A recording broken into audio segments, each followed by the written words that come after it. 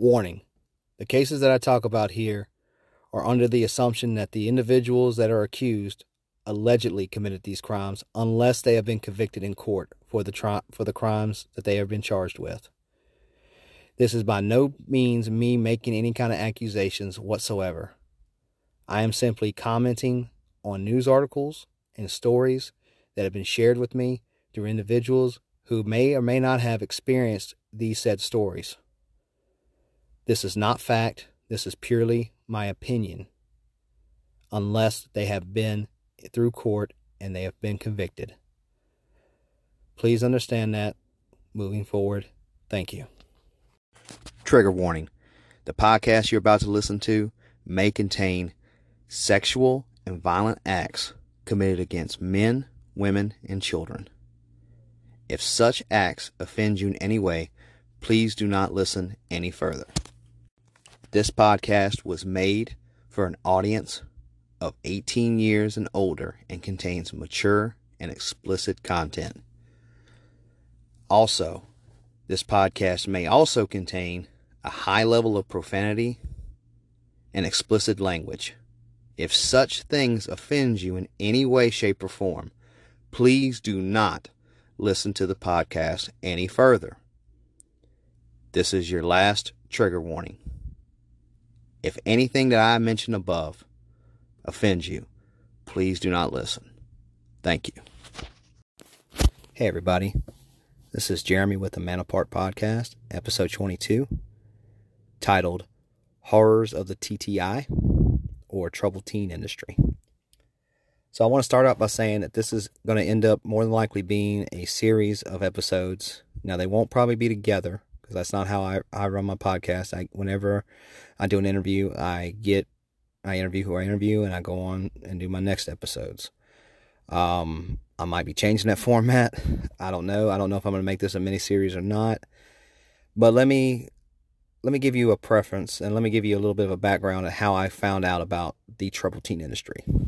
So some of these interviews I've been doing are now coming from TikTok. It's a social media platform. Short form content, anywhere from 15 to 60 seconds to 3-minute videos. I think now it goes up to 10-minute videos, but it's really much like YouTube on ADHD is the best way I can describe it. So on this platform, it has an algorithm that teaches, that learns your behaviors and learns what you search for.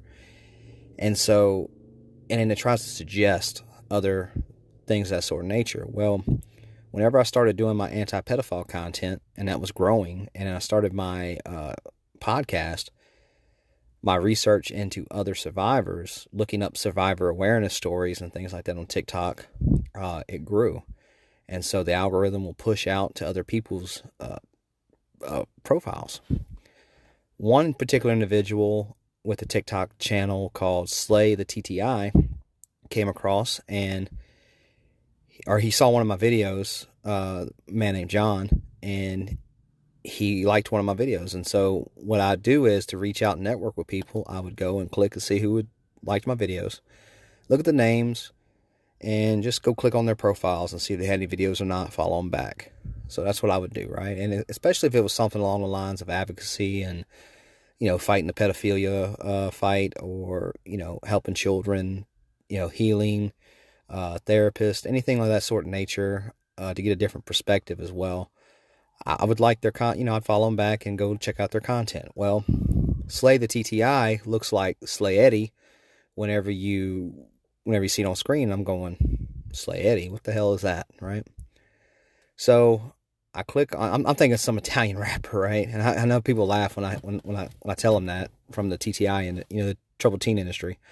But I go and I look, and then I see that T.T.I stood for Troubled Teen Industry, right? And so I didn't know what the hell that was.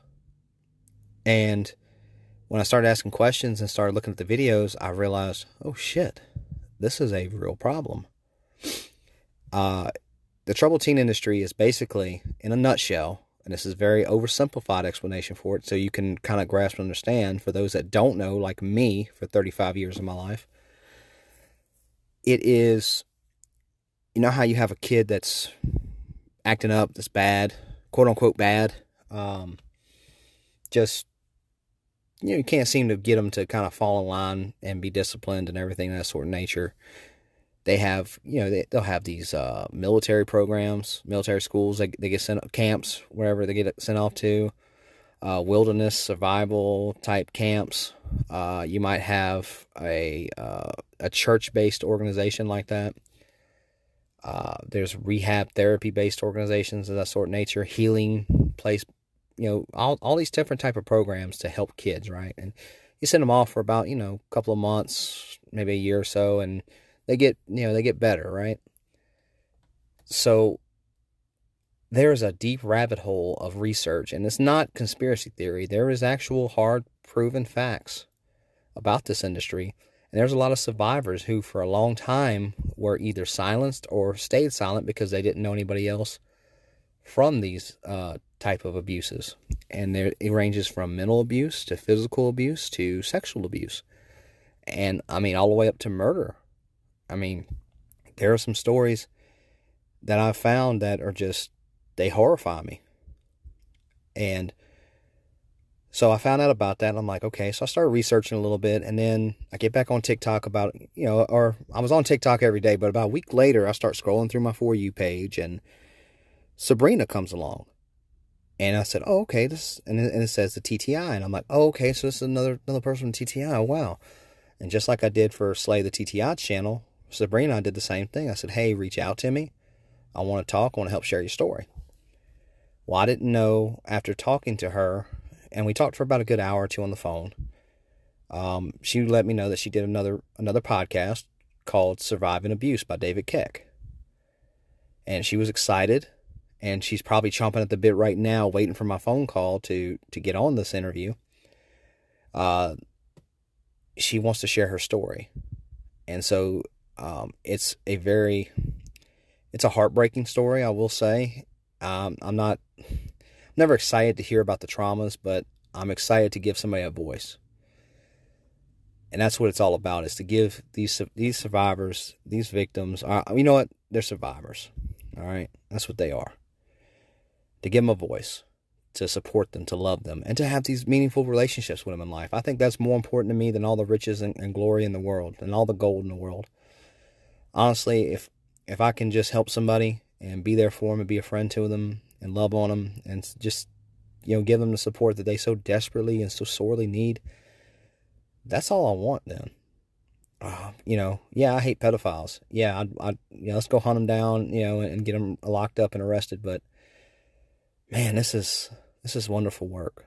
This, to me, I just love doing this, and I love building these wonderful connections with these individuals. And like you've heard in the previous episodes and interviews, I do love them to death. And if I could hug them and soak up their pain, I really would. That's not just some saying. That is just how I really feel. So I'm not going to blow up any more smoke up y'all's skirts about Sabrina. I'll let her amaze y'all yourselves. And here's my interview with Sabrina Young. Hey, Sabrina. Hey. How you doing today? I'm doing all right. How are you? I'm doing good. And as they say, Daddy's been working, so I'm putting in the work today. So I already gave kind of a little bit of a backstory in the intro to this episode of how I got in touch with you and how I randomly found you on TikTok, and, which I'm actually finding a lot more people and a lot more interviewees on TikTok.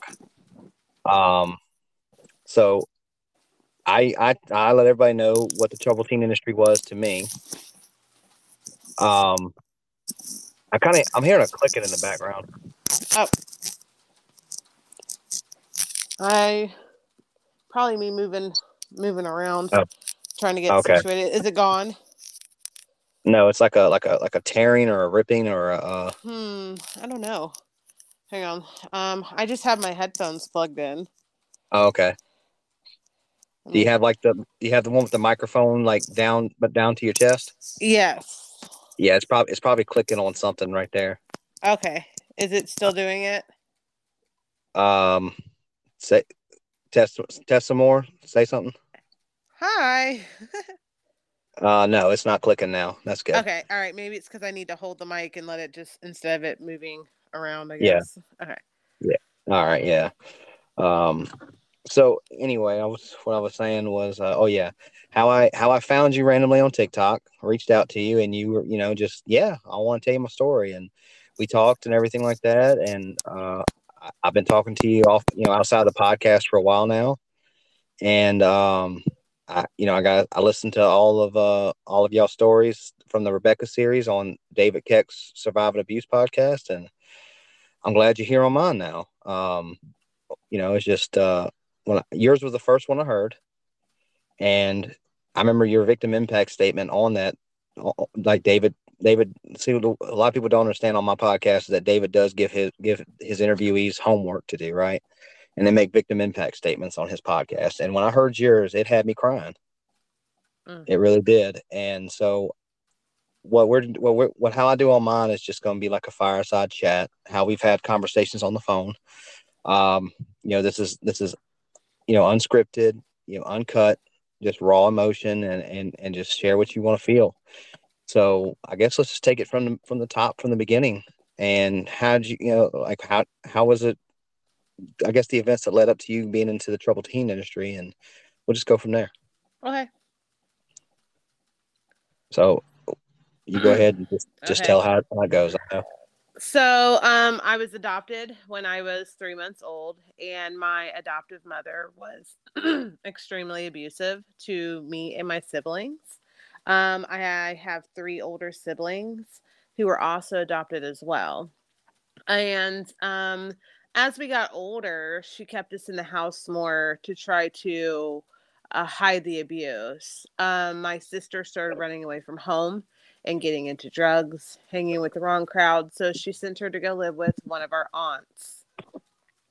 And then someone in the church where my aunt attended church at knew about a girls' home called Charity Haven Girls' Home for troubled teens. So they sent my sister there. Later on, I wind up getting sent to live with my Aunt Sherrod, and she sends me to the same program. She tells me that I'm going to be in the same place that Beverly was sent to, but little did I know, I was going to the program in Florida, and Beverly was going to be sent to the program that was in Alice, Texas. Okay. So a man and a woman named Norma Walkden and Dave Walkden owned Charity Haven and Victory Acres. So the man ran the one in Texas, and she ran the one in Florida.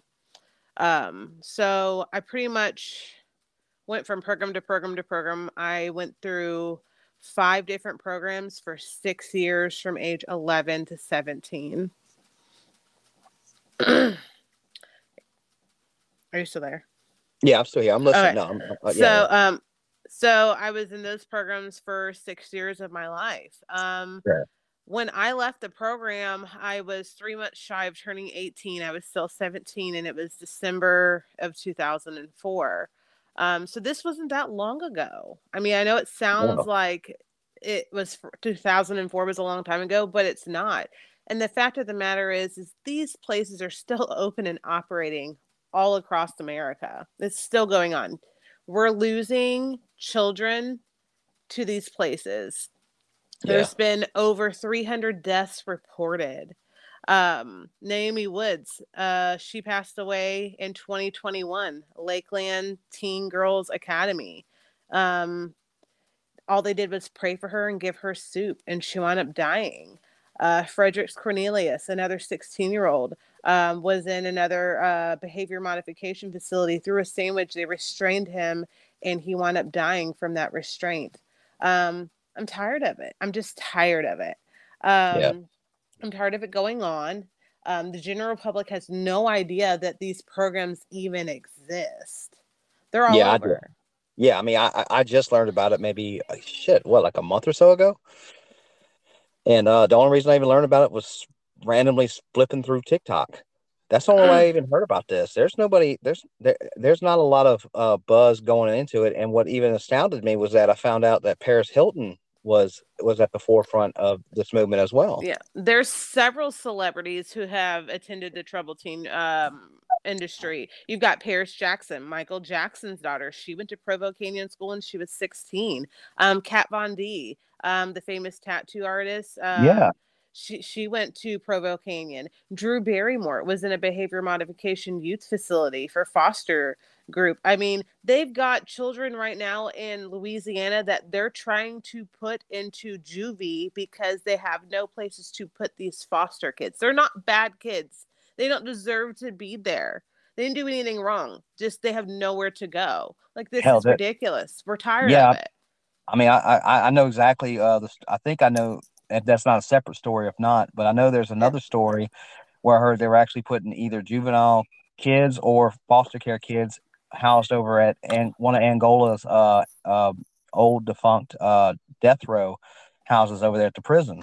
Um, and for people that don't know about Angola, it's one of America's bloodiest prisons. It's famous for that, for being a very violent place. And I don't know. I mean, from what I understand and gathered, they're not in the same housing unit with the prisoners, but still, they're on that same compound. They're not far away from them. And if anybody knows how the prison system is, it's always understaffed and it's not even capable of handling adults, much less the needs of children. So it's a very very odd thing for them to do. Yeah. They like to often rehome adoptive children or foster care children that didn't work out, and they have them strut down like a homemade runway and tell a little bit of information about the kids. I mean, this is real life going on in America and all across the board. I just got sick and tired of it. I started advocating for, adoption abuse, foster care abuse. I believe, for a while I didn't think that what I had went through was trafficking, where they took me from program to program, state to state. But then the more that I thought about it and the more that I read about it and more that I talked to my therapist about it, it was definitely benefits trafficking. I mean, at the time, my adopted mother had passed away, and then my Aunt Sharon had passed away. And then I came to go live with a family in Ohio when I was 16, and that was an illegal foster thing.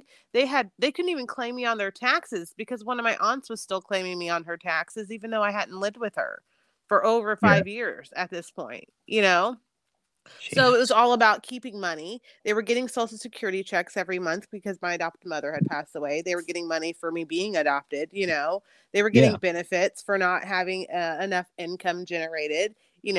My aunt, she was old and she didn't work. My dad was disabled they put him into a mental hospital after my adopted mother passed away. He tried to commit suicide numerous times. One time when I was 8 years old, he came in, me and my sister shared a bedroom. He came into the room with a Food Lion bag. Food Lion is like a store, kind of like, like the Piggly Wiggly or whatever. It was all over it down in the South. And he told us not to open it and to wait until our mother woke up to give it to her. Well, my sister's 4 years older than me, so she was around 14 at the time.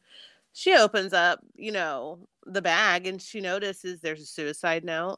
There's his wallet, Social Security card, his watch. So she goes and she wakes our adoptive mother up, tells her what's going on. They go and they find him, and he's trying to jump off the St. Matthews Bridge in Jacksonville. There was one time that he tried to leave to go commit suicide. I remember 13 years old, after I'd left the program for a little bit, walking him back inside as my adopted mother's dialysis bus was pulling up to drop her off from dialysis. Like, the family dynamics was completely missed. And some of these kids like me, I didn't do anything nobody deserved to be abused, whether they got sent there because they were a troubled teen or were doing anything wrong. I'm not trying to dismiss that, but I didn't do anything to deserve to be sent there in the first place. So I was just pissed off that I was there from the jump. I was tired of, being misunderstood, unloved. I just wanted a loving family. I had several attachment disorders from the abuse. Adoption itself is traumatic. I don't care who you are. It is. I mean, there's a maternal separation there. Every time I express any concern or feelings of wanting to search for, answers from my biological family want to know who I look like. They were always dismissed, and I was told, well, why would you care about finding someone who didn't want you, or you should be grateful that someone wanted you. It's natural to want to know. Imagine growing up in a world where you're the only person that you're related to. It sucks. Who do I look like? Where do I get this mannerism from? Where do I get this characteristic from? You still develop these things even though you're not raised by those parents.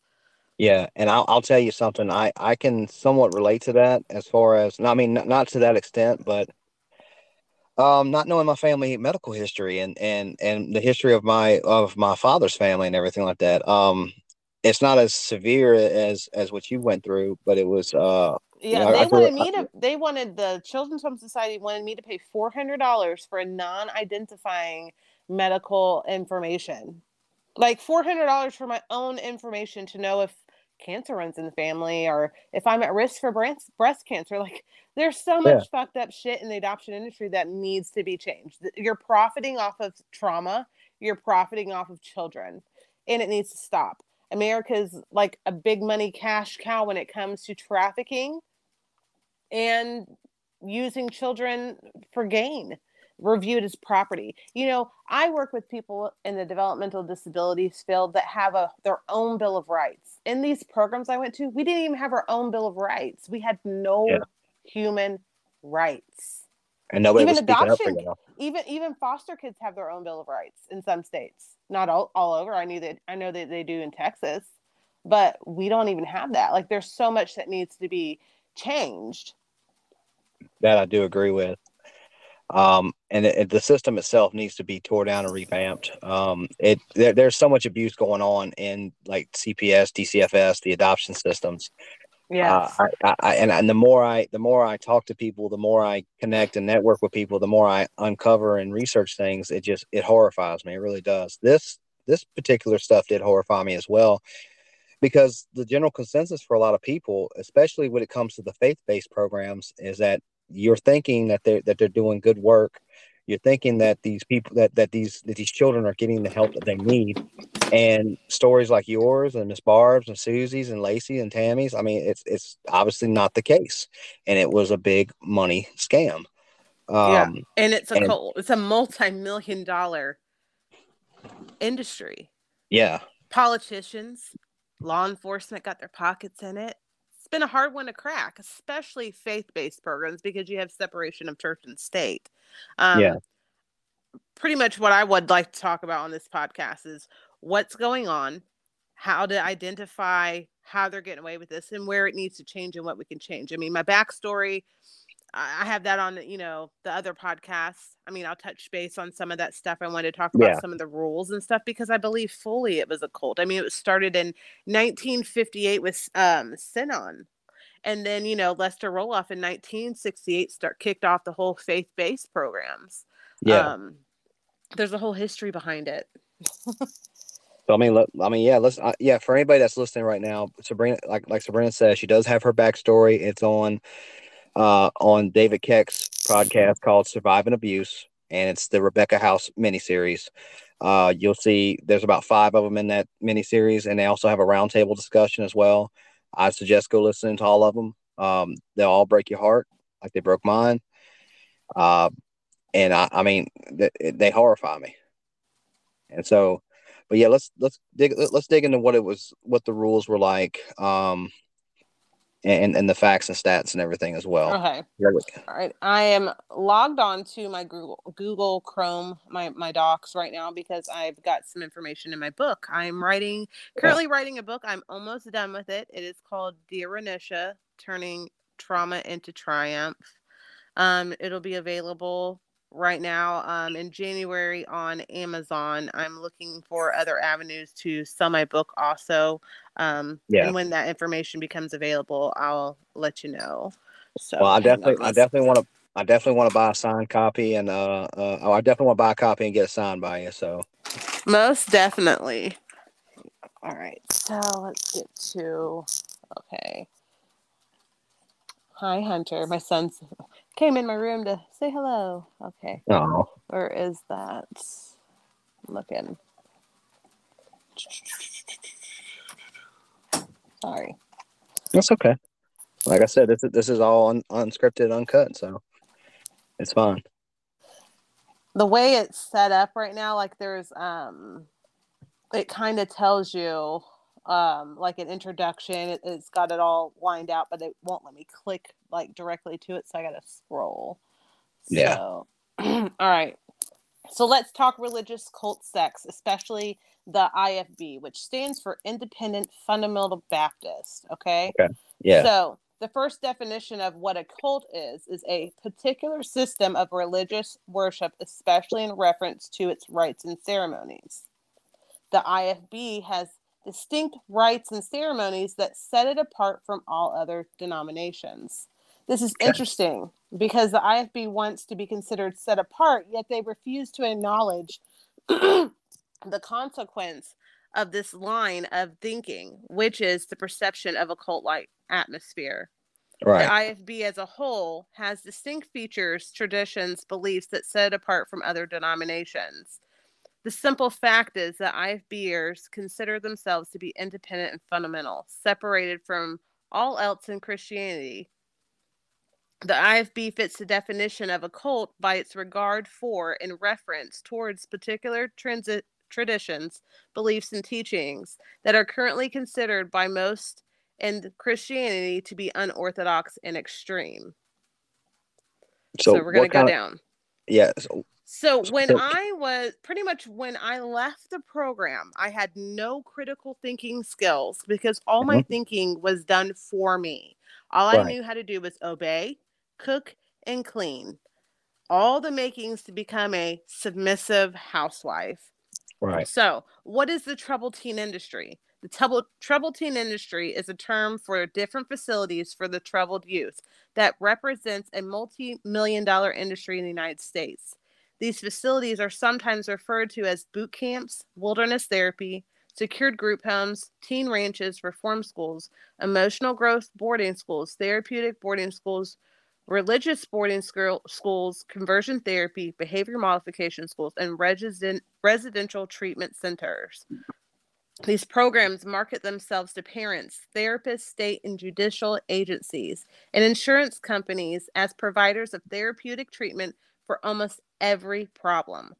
These programs often claim to treat or be experts in an impossibly diverse and broad myriad of mental health diagnosis and behavioral issues. Okay. When I was in my program, I saw girls that would come in high on drugs, coming off of drugs. We had no drug counselors. There was no drug counselors. There was no medical staff. When you got sick, they prayed for you, gave you some echinacea, and called it a day. What's echinacea?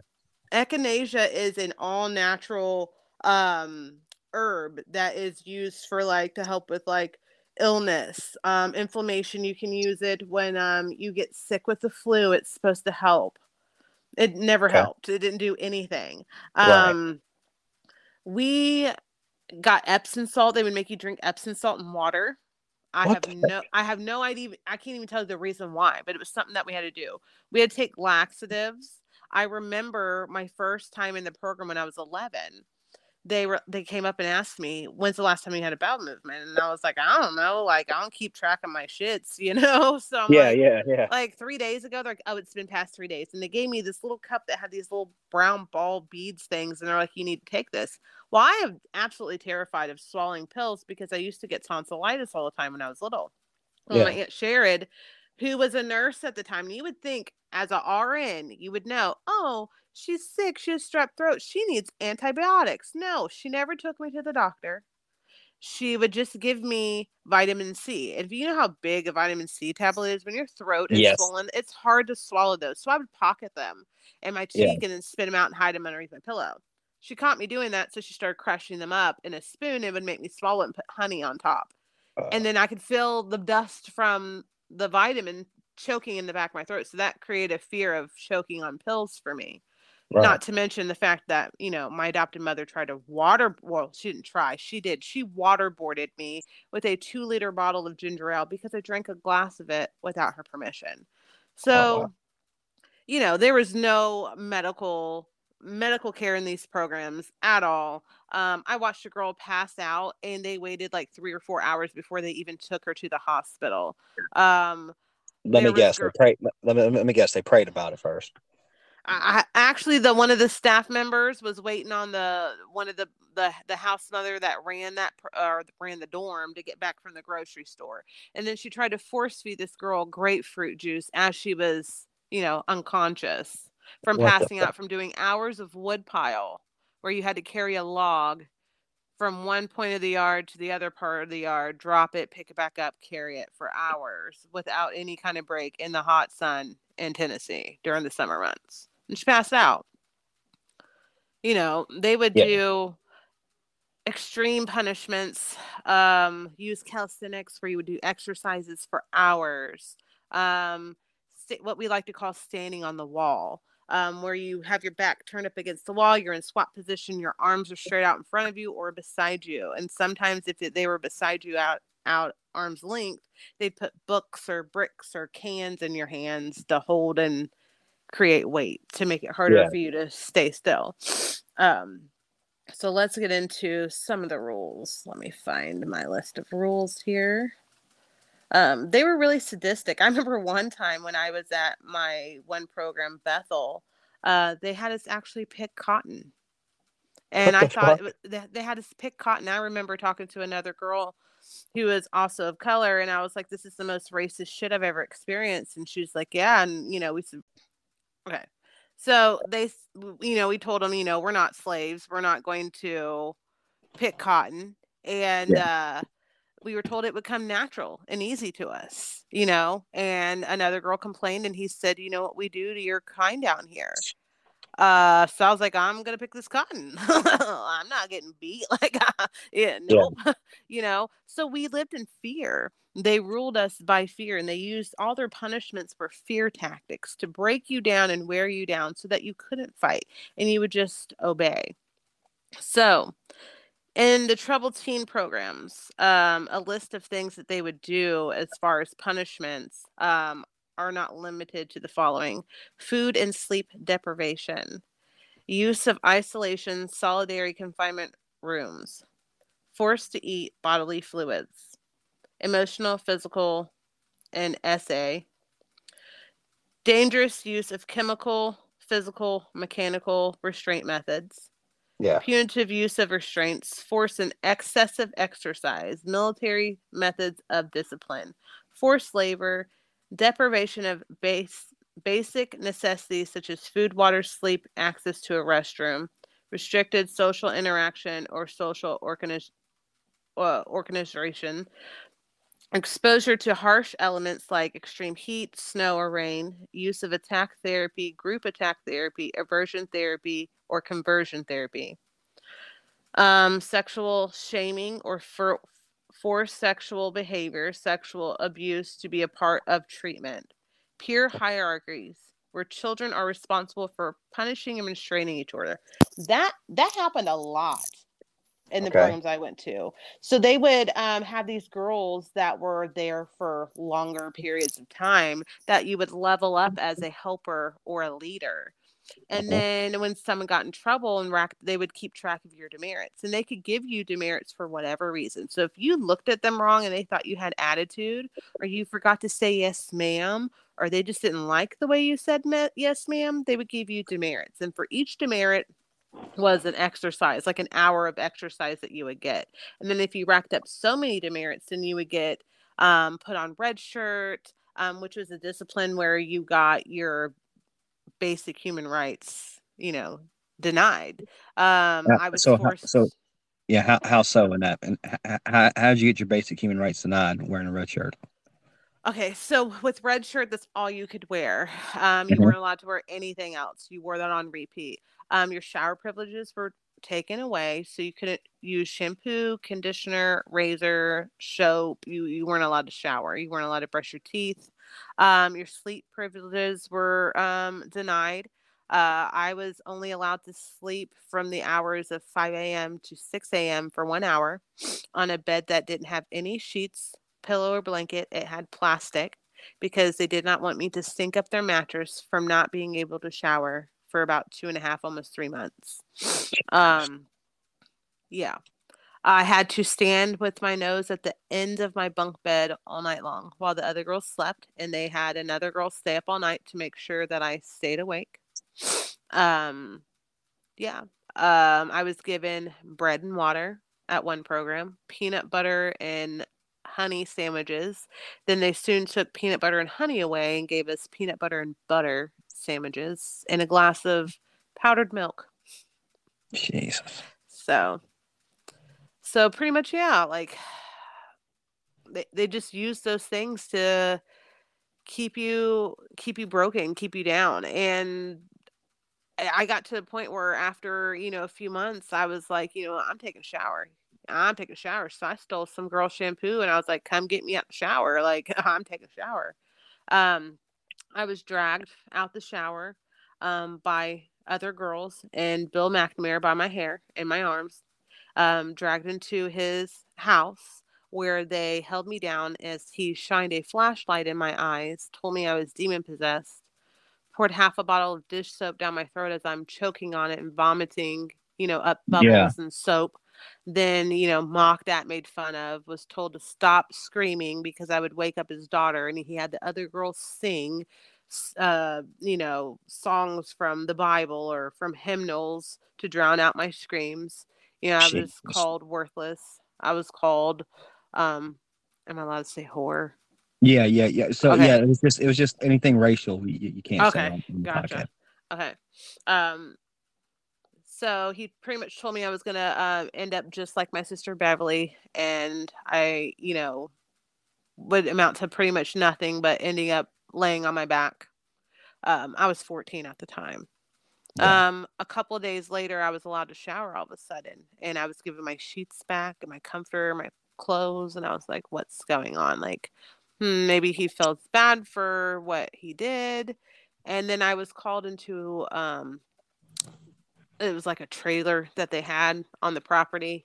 Mm-hmm. So I went in there and there's a lady sitting there in a chair and Brother McNamara and his wife is standing there and the lady's like, hi, I'm so-and-so from Children's Services.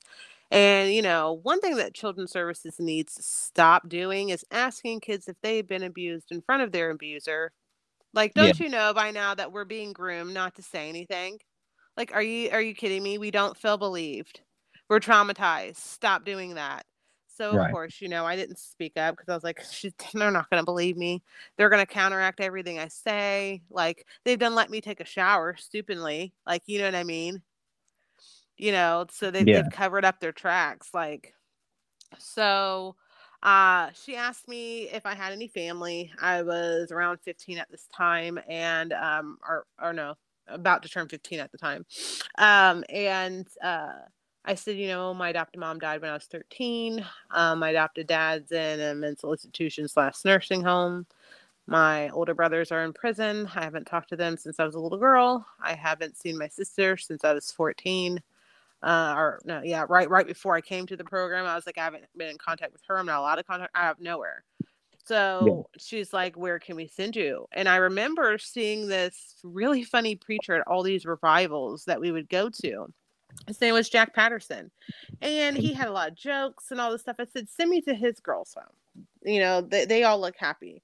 So I went to Jack Patterson's place. Now, I also thought for a long time that this place wasn't as bad because we could watch movies, our clothes wasn't as hideous as the other programs. We could wear makeup, we could, paint our nails, like there were Yeah. certain things. But it was still abusive. It was the same shit. And it was all from Lester Roloff. So anytime, if you were to Google or look up Jack Patterson, you're going to hear him in his preaching sermons always talk about Lester Roloff because he idolizes him. Jack Yeah. Patterson used to work for Lester Roloff. So there's that. All the programs that I went to all were Lester Roloff spinoff homes. They all broke off and, kind of adapted some of the same rules or same ideologies and beliefs. Maybe tweaked them a little bit to their liking. Like Bethel was another Lester Roloff school, but it was ran like a military school. Yeah. So Charity Haven was another spinoff of Lester Roloff. Like Lester Roloff had all these crazy rules where like you couldn't have caffeine, you couldn't drink coffee, you couldn't eat pork, you couldn't use black pepper, you had to use red cayenne pepper. All these different crazy. You couldn't use Yes. black pepper. Why? Did they ever Actually, Barb would be a good person to ask that have to question find on it? why. I never even questioned it. I was just like, okay, that's fine. Y'all don't season y'all's food, right? Y'all, whatever. Yeah. I'm not going to go into that subject. Maybe this spicy pepper, might heaten these things up a little bit. I'll go with the hot pepper. Yeah. So Yeah, that just, I know, out of all the fucked up shit that you're telling me, I'm like, wait, what? No black pepper? I mean, no I know black pepper. that's just so fucking odd. It's like, the sky's blue, the grass is green, and water ain't wet, and you're like, what? And or it just speaks out. I don't know why. I'm just like, what the fuck? No It pepper? was just they had some stupid rules. So let's go over Yeah, some of the rules, okay? All right. yeah, So we went over what red shirt was. So a girl could get punished for anything for demerits, with running laps for each demerit earned, or by being locked in a prayer room and being put on what's called red shirt. yeah, These behaviors that would result in demerits specifically were printed and given out the first day there. The rules were in a small handbook, and we were required to memorize them in 3 days of our 3-day grace period, or to get more accumulated with the rules and policies. yeah. Talking about worldly things such as television shows, secular literature, or old friends. So you All weren't right, allowed to talk about the growing up past. in the 5th grade, like stupid You're shit, right. So anything. hold on, before we go any further. So some people don't understand because not everybody that's going to be listening to this podcast comes from a Yeah, religious no, background, the way of life. So right. what do you mean by secular? What like what type of secular literature? Secular Uh, literature would be like anything that is a book, magazine, any kind of literature that is not about the faith that they're trying to teach you about, which was religion, Jesus, the King okay. James Bible. So anything that was not referring or that they thought deemed of God, you were not allowed to associate with. So there was no television shows like Fresh Prince of Bel Air. Yeah. The Simpsons, that was worldly. Power Rangers. I mean, you can watch Hocus Pocus because there's witches in it. Yeah. Yeah. I know. No literature. Yeah, I've heard of the like when me and you are the same age, so when Harry Potter came out, a lot of the church, our church that we went to, was big about not watching Harry Potter. I mean, they were like, it's demonic, it's witchcraft, it's teaching our kids to be open to the occult and everything like that. You don't watch it. I mean, they told that to us in our church, and my mom felt like such a rebel and everything like that. Like I felt kind of like almost doing something wrong watching Harry Potter with my mom one day. She was like, oh, let's watch it. It's worldwide famous, and everything like that. I mean, hell, these fucking people said, Pokemon cards were demonic. I mean, Mm-hmm. shit. It's a Cabbage whole Patch Dolls. I remember a sermon what? about Cabbage Patch Dolls. Yeah, they said they were demon possessed Cabbage Patch Dolls. So, like, I was obsessed with Cabbage Patch Dolls when I was a kid. I had Rainbow Bright, Cabbage Patch, Yeah, Polly Pocket, my Tamagotchi. Like, all these things were yeah. worldly. I had the Legos and GI Joes I think I I had a wasn't even Tamagotchi a pet. I Yeah, I wasn't had even one of allowed those. to keep my Barbies when I went into the program because keep in mind now, people, I was 11 years old when I went into the program. I still watch Saturday morning cartoons, Yeah, Animaniacs. I was a huge freak about Archie and the Gang comics. yeah. Okay. Batman, X-Men was the shit. I wanted to be like Yes. Storm. Okay. Oh Storm was God, my idol Gambit. growing up. Okay. Gambit was my I favorite. had I had, American Girl books. I had American Girl doll. I had dolls. I was still playing with dolls when I got sent to this place. And they took my Barbies away because their skirts were too short or they had boobs. Yeah. They didn't like the outfits that they had. I was allowed to keep my Samantha doll from the What's this? American Girl.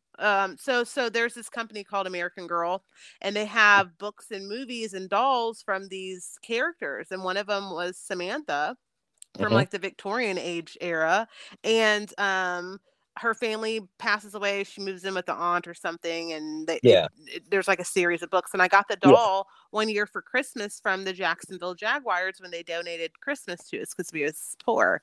And I got to keep this doll, and that was the only doll I could keep. I couldn't keep none of my books like Babysitter's Club, Sweet Valley Twins and Friends, Hardy Boys, Junie B, and I couldn't have any of those books, and I was an avid reader, and here I was like, here you go, read this Bible. I'm like, fuck this shit. Like, I don't want to read this. I'm Right. pretty much, I'm very much tell it like it is, and I have no filter. And I was just, you could see, even if I didn't say it, you could see the look on my face of this sucks. And I was Yeah. always getting trouble for my mouth because I just was like, well, you're gonna hear what I have to say. Like, Yeah. this is messed up. We weren't allowed to sing any songs that were not gospel songs.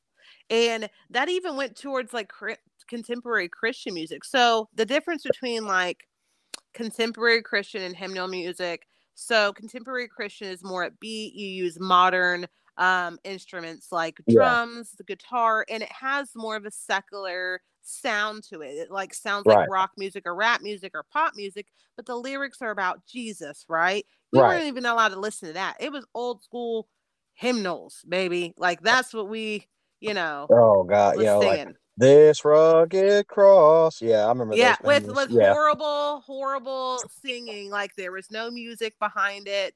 No, I know. All of our singing tapes sounded so monotone because like there might have been like maybe one girl that could carry a tune in the whole group. Like it was bad. Yeah. So we weren't allowed to speak to each other. I'm 11. I'm a motor mouth, as you can tell. So Yeah. imagine me at 11 years old, ADHD, going 90 miles an hour like the Energizer Bunny, not allowed to talk. So I was always in trouble for talking. How is that supposed to help a child not talk? Like, how is that? Like, some of these things, as I'm thinking about it, if I did this crap to my kids, I'd be sitting in a jail cell right now. Right. Yeah. A lot Like, of parents. Yeah. why is it okay? Like, you know what I mean? If this shit really worked, then just tell parents what you need to do. I mean, you don't need to send your kids away and, pay $10,300 a month. All you got to do is tell them not to talk. Yeah. So you simple, huh? know? Yeah. We Yeah. weren't allowed to doodle. So I was always drawing. I was in a lot of doodle, draw, nail biting, thumb sucking. I was a thumb sucker. Always in trouble for sucking my thumb. They would dip my thumbs in the hot pepper sauce. Little did they know that, I like hot stuff. So Yeah. that didn't Yeah. faze me at all. Right. You know? Looking at boys in church. I'm 11. I was not interested in boys at all. But like sitting there in chapel listening to, one of the directors like Bill McNamara Stern calls dirty whores and sinners and how we're sluts. And I'm like sitting here like I never had sex. So Yeah. like you know what I mean? Like Right. I Yeah. Like yeah. I mean, it's just like somebody growing up gay, going to church and everything like that, being called abomination. Being called an abomination for who they love. Yeah. It's the That's same another damn thing. thing. They Yeah. would call me abomination because I was half black, half white. They would call me mutt, Yeah. Oreo, the N word, N Yeah. baby. I was told that I was paying for everything that was bad going on with my life, and why I was there was because I was paying for the sins of my parents for mixing races. I had no control over who my parents, decided to procreate with. Like, you know what Yeah. I mean? Like, I'm sitting here listening to this crap. I'm like, oh my God. Failing Yeah. to snitch on other sinners. So if you saw a girl say or do something and you didn't tell, like you would get in trouble for it. Being too close to another girl. So we had a 6-inch rule. So we couldn't hug. There was no embracing. There was no touching hands. There was nothing. There was no touch. It was very secluded off. Yeah. There's no To this love. There's day, nothing. yeah, to Yeah. this day, I struggle with saying I love you to people. Like my daughter, for the longest time, I do better now. But she was like, I don't feel like you love me. I was like, why? And I, start to mention all these things I bought for her, paid for her, all these things I've done. And she's like, no, but you never say it. And I was Yeah. like, I'm sorry. It's hard for me because I never heard that growing up.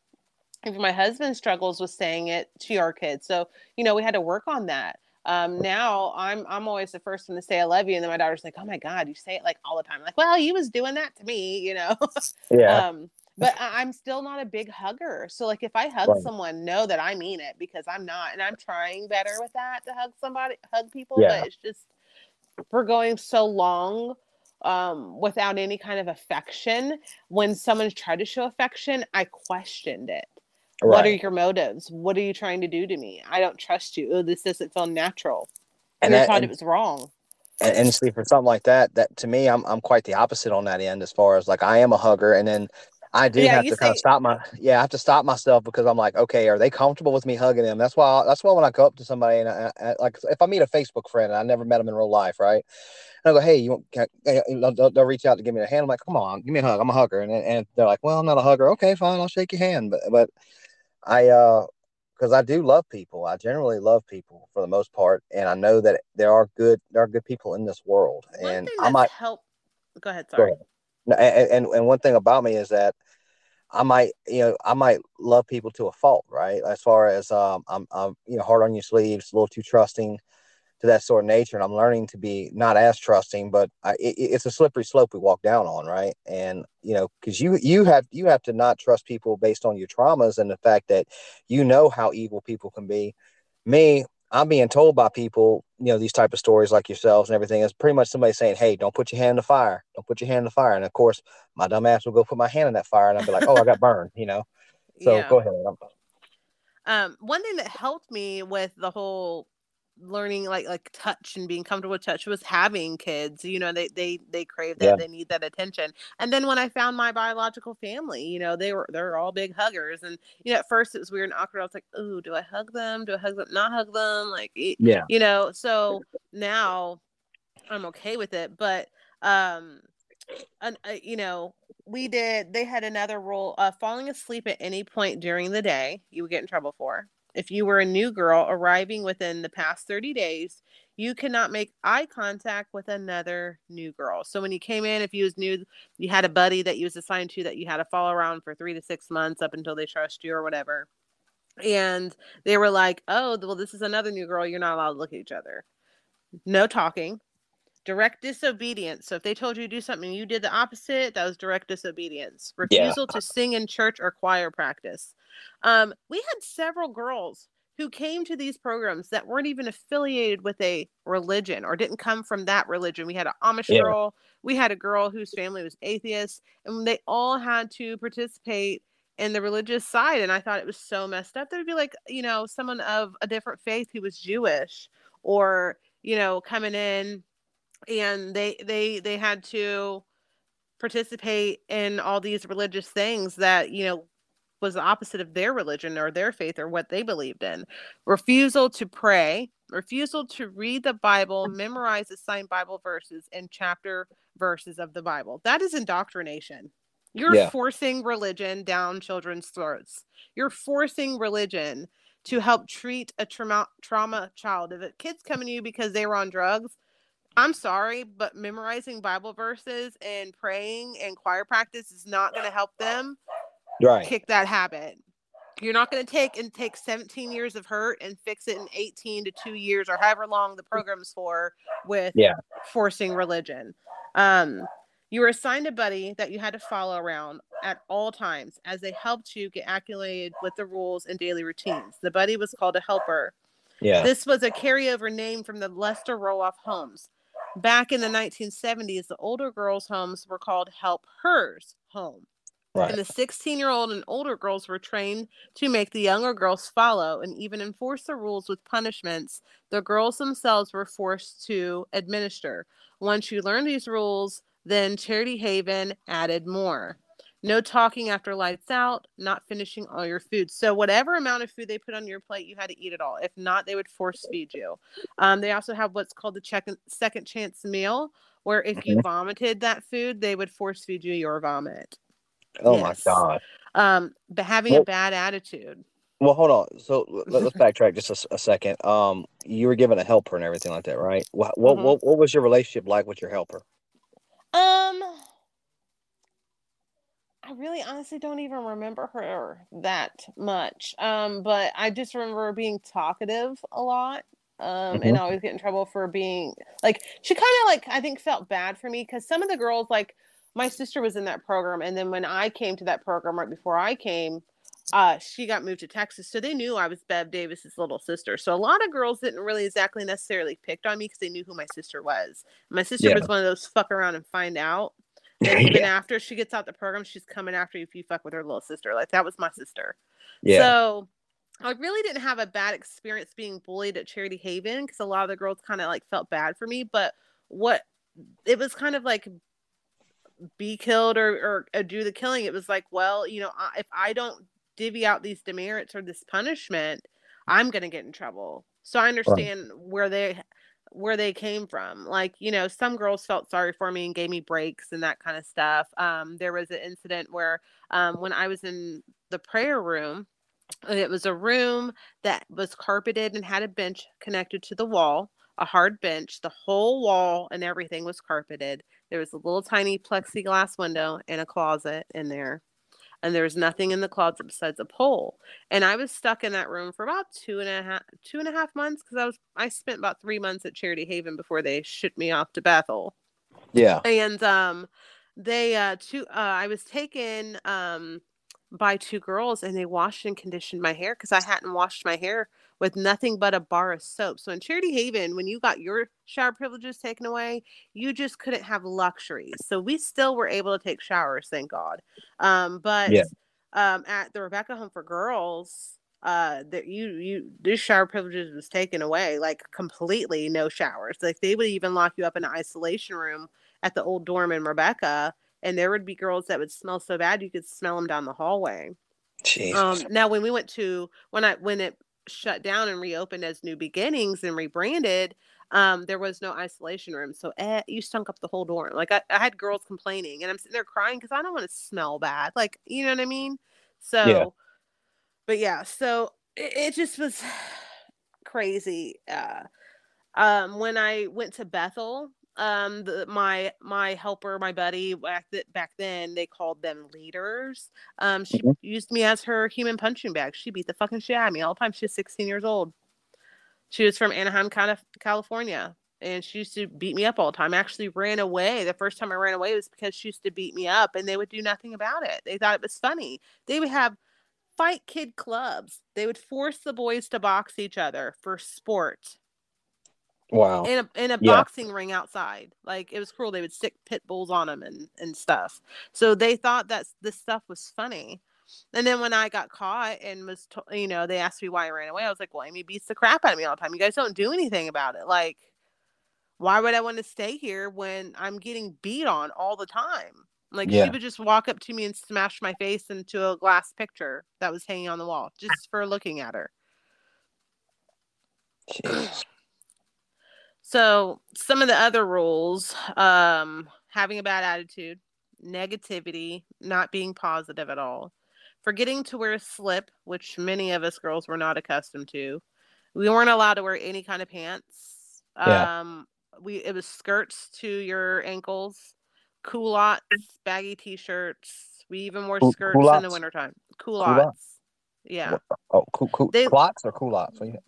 culottes. Yeah. What are those? So culottes look like pants, but it looks like it's like pants, but it looks like a skirt. So you can't Oh, tell okay. if it's you know what I mean? So it's like Oh, our I got version you. of wearing long shorts. I got you. Um Okay. Communication. So like you couldn't communicate with anybody. Speaking of anything worldly was forbidden, as in singing worldly songs. Meeting eyes with boys in church was barred. Letters going in and out of the home were read first by staff and censored. And you had to write letters once a week to your family, whether you wanted to or not. So, like me, my family would never write me back. And when they did, it was just how I needed to get saved and how I was a horrible child and blah, blah, blah, blah, blah. So I Yeah. hated writing letters to my family because they never wrote me back and I still had to write letters. Um, Phone calls, which would be placed only to immediate family members, were monitored. If any negativity concerning the home was brought up, the call would be disconnected immediately. Did you There ever was try? Did you ever try to say it like on your first phone calls? No, because Okay. I didn't get very many phone calls. So the first phone call I got, I was at Charity Haven, and I had been in the prayer room, and I was being defiant. I tried to hang myself with my T-shirt in the closet, and I didn't. My T-shirt wasn't long enough, and it fell. I fell, like it slipped. Yeah. I slipped and fell. They heard the boom, the bang through the wall of me falling. Came in, see me on the ground. Da da da. I'm crying, like I don't want to be here. I want to die. Like I hate my life. Yeah. Like my parents done ship me off. They don't care about me. What's the point? Like, what's the point? I hate my life. At this point, you understand. I'd already been, given up from my biological mother who didn't want me. My adopted mom didn't want me. She didn't care about me, abused me. This place was abusing me. Like, what's the point? 11 years old, already wanting to die. So all they did was pray over me and like try to exorcise my demons and play preaching sermons and sing songs and stuff. And then the next day, they had me go get in a van with no shoes on and drove me to Bethel Boys and Girls Academy in Lucedale, Mississippi, a military school. Yeah. So I was there for about a year. And then one day they called me and told me to go to Herman Fountain Sr.'s house. He owned and operated the program. And he was like, I need you to go pack your stuff. You're going home. I'm like, what? Like, because I hadn't had no phone calls from my family. So I'm shocked. Like, I'm going home. Like, oh my God, I can't believe I'm going home.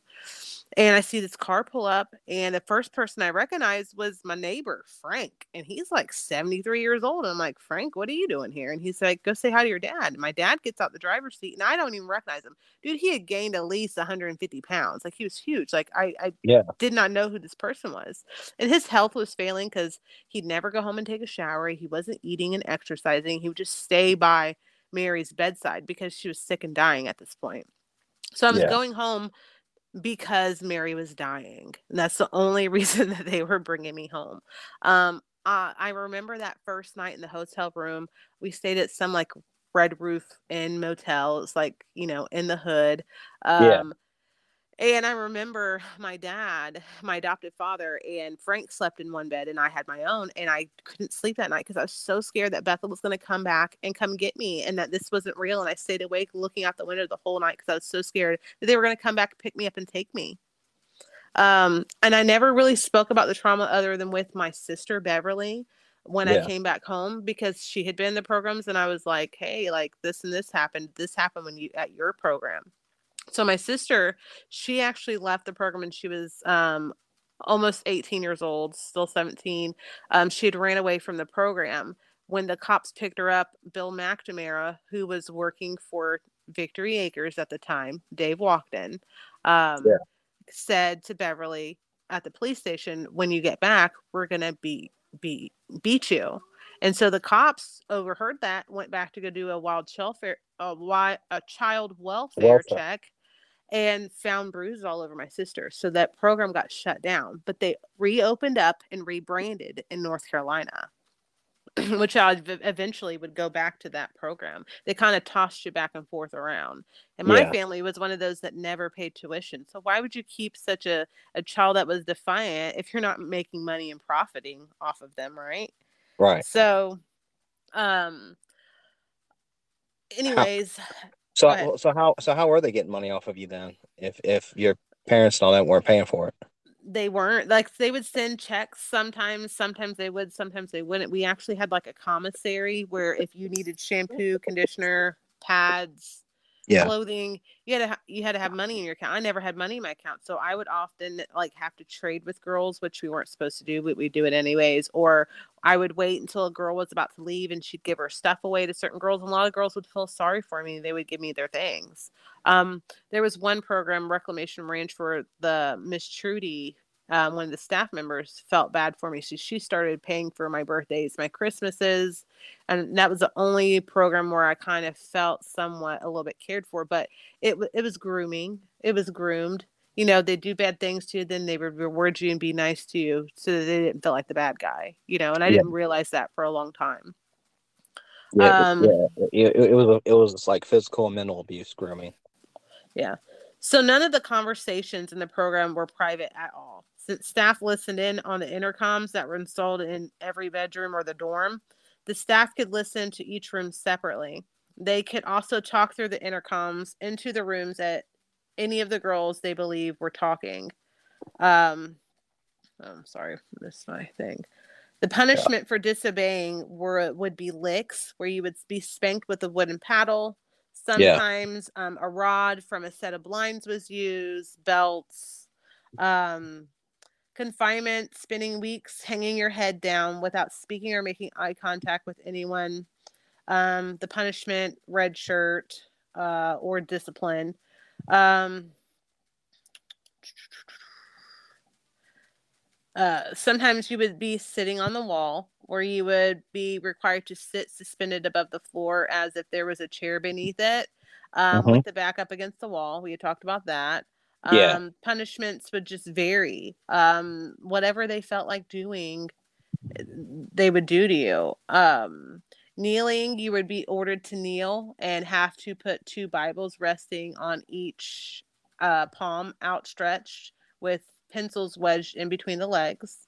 Um, we talked about the luxury privileges being taken away. So, like at this point at Charity Haven, they only gave us 1 rubber band, a small black comb, and a bar of gold dial soap to wash your hair and your body with.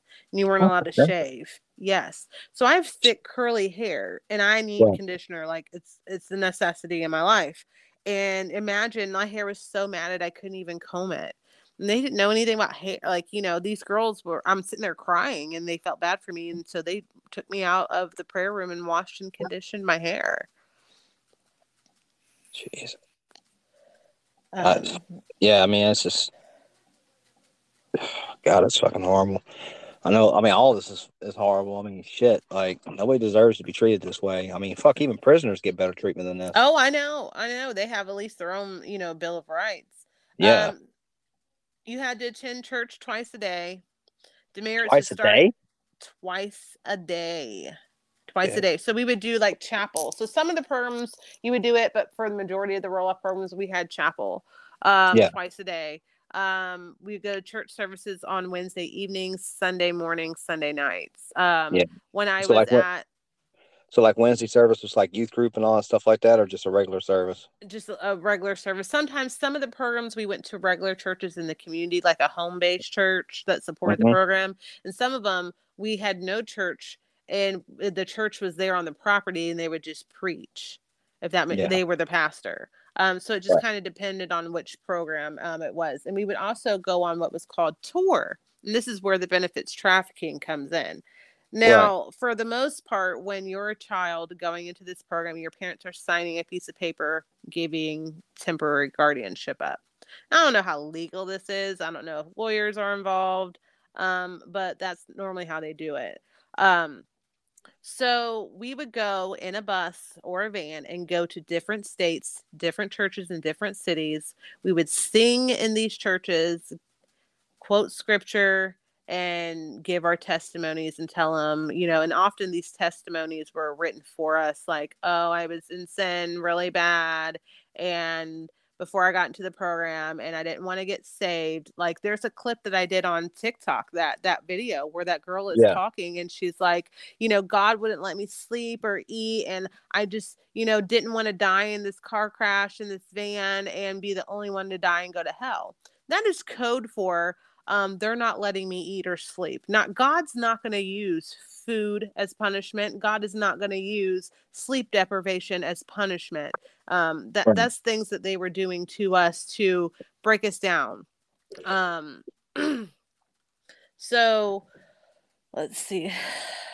Let's go through these. The program itself, your pretty much your day to day, you would wake up around 6 a.m.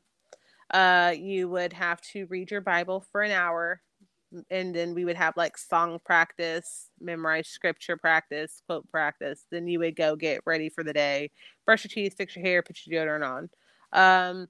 They would do like morning set of showers, evening set of showers.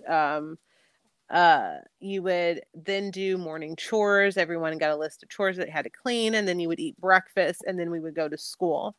We would go to school. School started around 8:30 in the morning, And then we would have lunch around 11 or 12. Then we would go back to school till 3:30, got out of school. If you had demerits, then that was your time to go run off your demerits or do whatever punishment it was for your demerits. Then the rest of the girls would do their chores or have their relaxation rec time. And then we would do lunch or do dinner. And then after dinner, it was either chapel or some sort of like Bible study, memorize scripture, choir practice. If you were a night shower, you got your night shower. And then it was bedtime. And it was the same thing every day on repeat, other than when we got to go on tour and go to these different churches and visit these different cities. Sometimes we would sleep on the bus without showering for a few days. I remember having to use like a bottle of water that I was drinking out of just to brush my teeth. Yeah. So, and they were very high on grooming and hygiene, but then we lacked the resources for grooming and hygiene, which was extremely crazy. We couldn't even there was no individuality at all. Like some of the programs, we had to wear our hair half up, half down, the same style. There was no curling iron tools, no straighteners. I remember at Bethel, we were straightening our hair using our actual irons and an ironing board. We would straighten each other's hair like that. Jesus. Yeah. Because we couldn't have flat irons because they thought we would use the flat irons to hurt ourselves. But you give us a regular iron that we iron our clothes with. You can do a whole hell of a lot more damage to somebody with. I mean, whether it be turned on or turned off, you hit somebody in the face with a flat iron. I mean, you're gonna knock them the fuck out. I mean, yeah. I'm not gonna say whether or not I know that from personal experience, but I'm just gonna leave it to y'all's imagination. Yeah.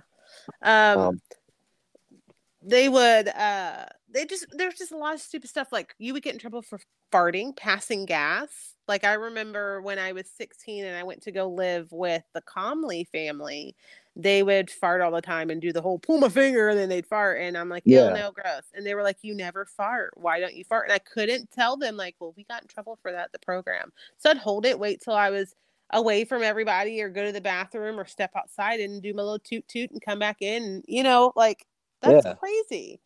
Why would you with the Conley family?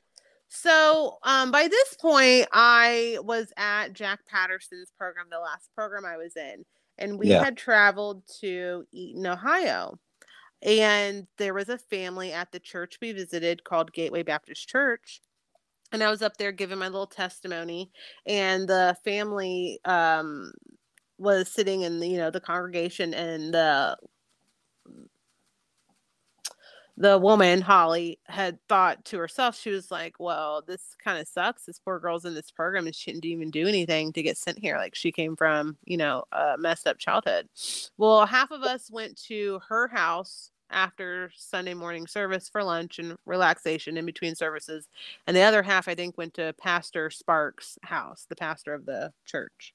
Yeah. And while the girls were like taking naps or watching movies, I played with her daughter, who was about 8 years old. We played games and karaoke. She had developmental disabilities, and she was also biracial. Yeah. And there wasn't, growing up, I didn't know too many kids who were like me, growing up in the 90s, early 2000s, being around other people who were biracial was rare for me. Right. So, we just kind of connected, and then we wrote letters back and forth to each other. Well, then one day the Comleys reached out because Holly said she felt it heavy on her heart. She said she always felt that since she met me, that she was meant to be my mom. So I moved in with the family. They asked if I could live with them, and Miss Tree's like, I feel like, you need a regular family. You don't deserve to be here, but I wanted to be the one to adopt you. But this family can, if you lived with me, it was still like you being in the program. Like you would still have to do the thing. You would still have the same amount of rules as the other girls. So that's not really fair. So they let me go live with the Conleys. And my aunt at the time, who had custody of me, because my aunt Sharon wound up passing away while I was at the ranch. So her mom actually was given and awarded custody. So she must have been like, yeah, sure. Okay. Let her go live there or something. I don't really know how that went down. So they flew me from Alabama to Ohio, and I lived with the Comleys for about 6 months.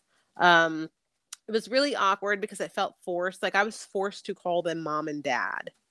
Oh, wow. If I didn't and I called them and I messed up and said Holly and Jeff or Mr. and Mrs. Comley, whoever was around me heard me, would correct me like, you mean your mom and dad? You gotta understand, I had been in programs for about 5 years at this point, and I hadn't said those words in a hot minute. So it just felt Right. so forced, so unnatural. Holly's also 12 years older than me. So that was really awkward. So at the time I'm 16 and she's like 24, 25. So that was weird Yeah. having someone, but she tried. I remember when I was sick for a few months when I first got there. I got bronchitis really bad, lost a bunch of weight. She'd make cookies and try to snuggle on the couch and watch movies, and she really did try, but it was also lack of communication, lack of understanding. She had no informed trauma care. She had no Yeah. background history. She just took it as, oh, well, this kid was sent to this program, blah blah blah blah blah. So we had some disagreements. Mara had a surgery to help her with her seizures. It's called a hemispherectomy, where they take parts of the brains where the seizure activity is and they remove it to help stop the seizure activity. She Right. was about 8 years old. Well, me and Holly had argue about something. I don't even remember what the argument was about, but I just remember getting so mad I wanted to leave just so I can calm down because I didn't want things to escalate. And I'm like, if I walk out the front door, they're going to try to stop me. I know how I am. We're going to get in a fist fight. I'm going to beat this bitch's ass. So let me not do that. So I just Right. opened the window, snuck out the window, started walking down the street, And Holly came in there to check on Mara and seen that the window in its wintertime was left open, and she could have got sick because her immune system is low after having the surgery and stuff. And so Yeah. I got sent back to the ranch. Now I'm actually close with Holly. We've talked about it. She Yeah. knows about. I've opened up over the years about the program and the truth about my adoption. She's like, had I known, I would have never sent you back. I am so sorry. And I was like, I didn't even realize what I had done wrong. Now, that I work in this field, I'm like, ooh, I would have been pissed if a coworker would have did something like that, left a window open for one of my clients. Right. Who is, you know what I mean? I Yeah. It's didn't realize understandable. I was a child. I just knew I was trying to prevent me escalating and blowing up and having that idea of, yeah, this child is a bad child. I just needed to get out, calm down. And then I could have came back and be like, hey, well, I feel misunderstood, but there was no open communication. So that's one thing I changed with my children. I've actually told my daughter, hey, when I'm being a narcissist and I'm gaslighting you, call me out on it. And she does. She's Yeah. almost 17 years old. She sure the fuck does, because, Yeah. That's good. no That's parent, healthy. no parent is perfect. We all fuck up. There's no manual with this shit, you know, not the answer isn't always sending your kid away. I seen kids that got sent there because their parents got divorced and they were having a hard time with the divorce. And the Yeah. parents sent them away. I saw kids who got adopted and the parents regretted adopting them and then wanted to go party and do whatever the fuck they wanted because they got remarried. And they didn't Jeez. want the child no more. Yeah. Stupid stuff. One girl got sent to the program because she kissed a boy that was not of her race at the YMCA. And her dad, who was a preacher, didn't like it. Yeah. Like What the fuck? stupid stuff. A Yeah. lot of kids that I know that were in these programs came from either religious families that, the kids started dabbling into this or that or whatever, rebelling, the natural. Yeah. Kids who were in the system, foster kids, adopted kids. I've seen sets of siblings come in, Bethel, like crazy.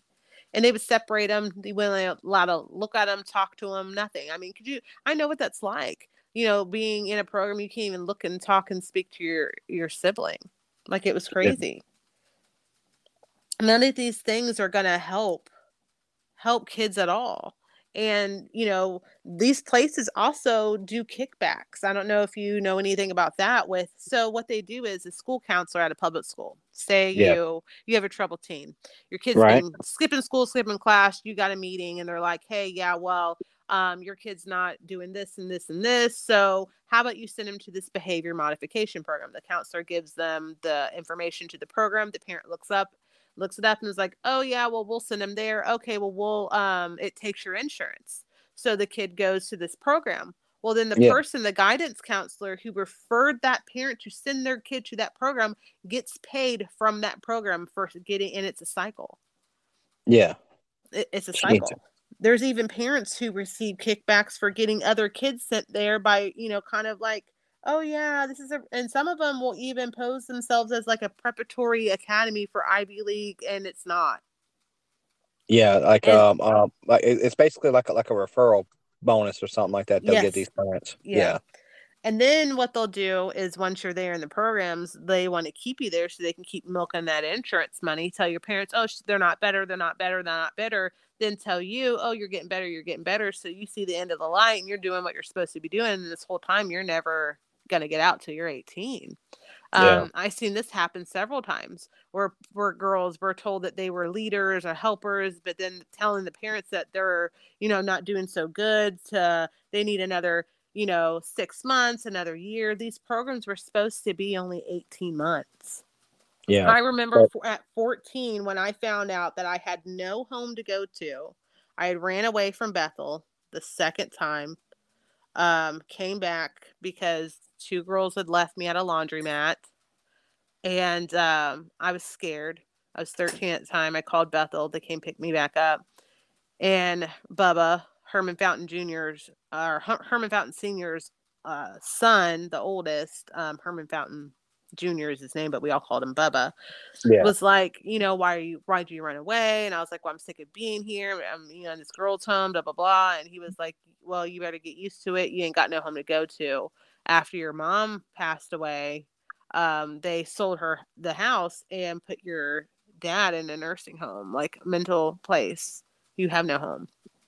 And at that moment, when I found I had no home, it was like, okay, the gloves are coming off. Like, it just was like a fight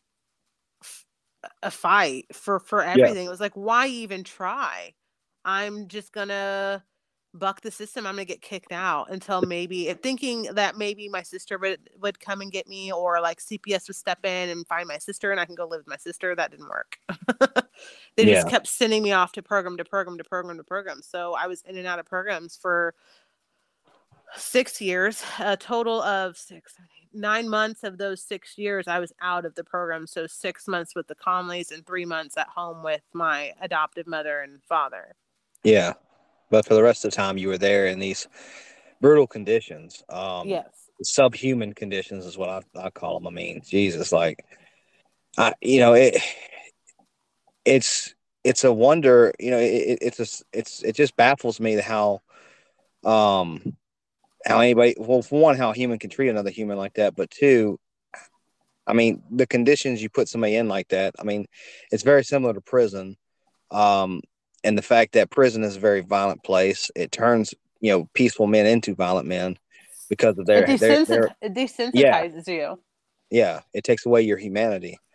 And they're doing this all in the name of Jesus and pimping out Jesus for a fat bank account is how I look at it. And the fact that all this is still going on. I mean, even to this day, I think it's still going on. It's There's still programs. going on. Yeah. One of the programs that I was in, which is the Lester Roloff program, the Rebecca Home for Girls, it started in 1968. It was shut down in 2001 by DCFS in Corpus Christi, Texas. Wiley Cameron pretty much got a hold of Bill McNamara and asked him if he would take over the program. Bill McNamara took over the program, rebranded it, renamed it New Beginnings Girls Academy. We stayed on a trailer on a dorm on a property called Thanks to Calvary Boys Academy in Devil's Elbow, Missouri for a few months until they were able to find a new location for us. They found a new location in Pace, Florida. That program again was shut down and then reopened, rebranded by Steve Blankenship, and it was renamed Marvelous Grace Girls Academy. Marvelous Grace Girls Academy rebranded again, kept the same name, same owner, just moved to a different state. It's now located in Duck Hill, Mississippi. And we're trying to get some more exposure on that to get him, held accountable. I mean, to get that place shut down for once and for good. So Mississippi ain't too far from where I'm at. I mean, I'm right here in Louisiana, but where is Dove Hill, Mississippi at geographically? Is it or how far away is it from, let's say, Jackson, Mississippi? Let me actually Google that because I'm not quite sure. Hang on a Yeah, second. forgot, and I forgot about that tidbit as well. So I mean, you got, I know you got Mobile, you got Brookhaven, you got Jackson, and you got, I think, Tuscaloosa, maybe? Or is that Alabama? No, no. What is it? Tuscaloosa, Mississippi, or Tulsa? No. So Duck Hill, Mississippi is an hour and 32 minutes away from Jackson, Mississippi. Okay. Is it on the east side or the west side of the state? I'm not really sure, to be Oh, honest with you.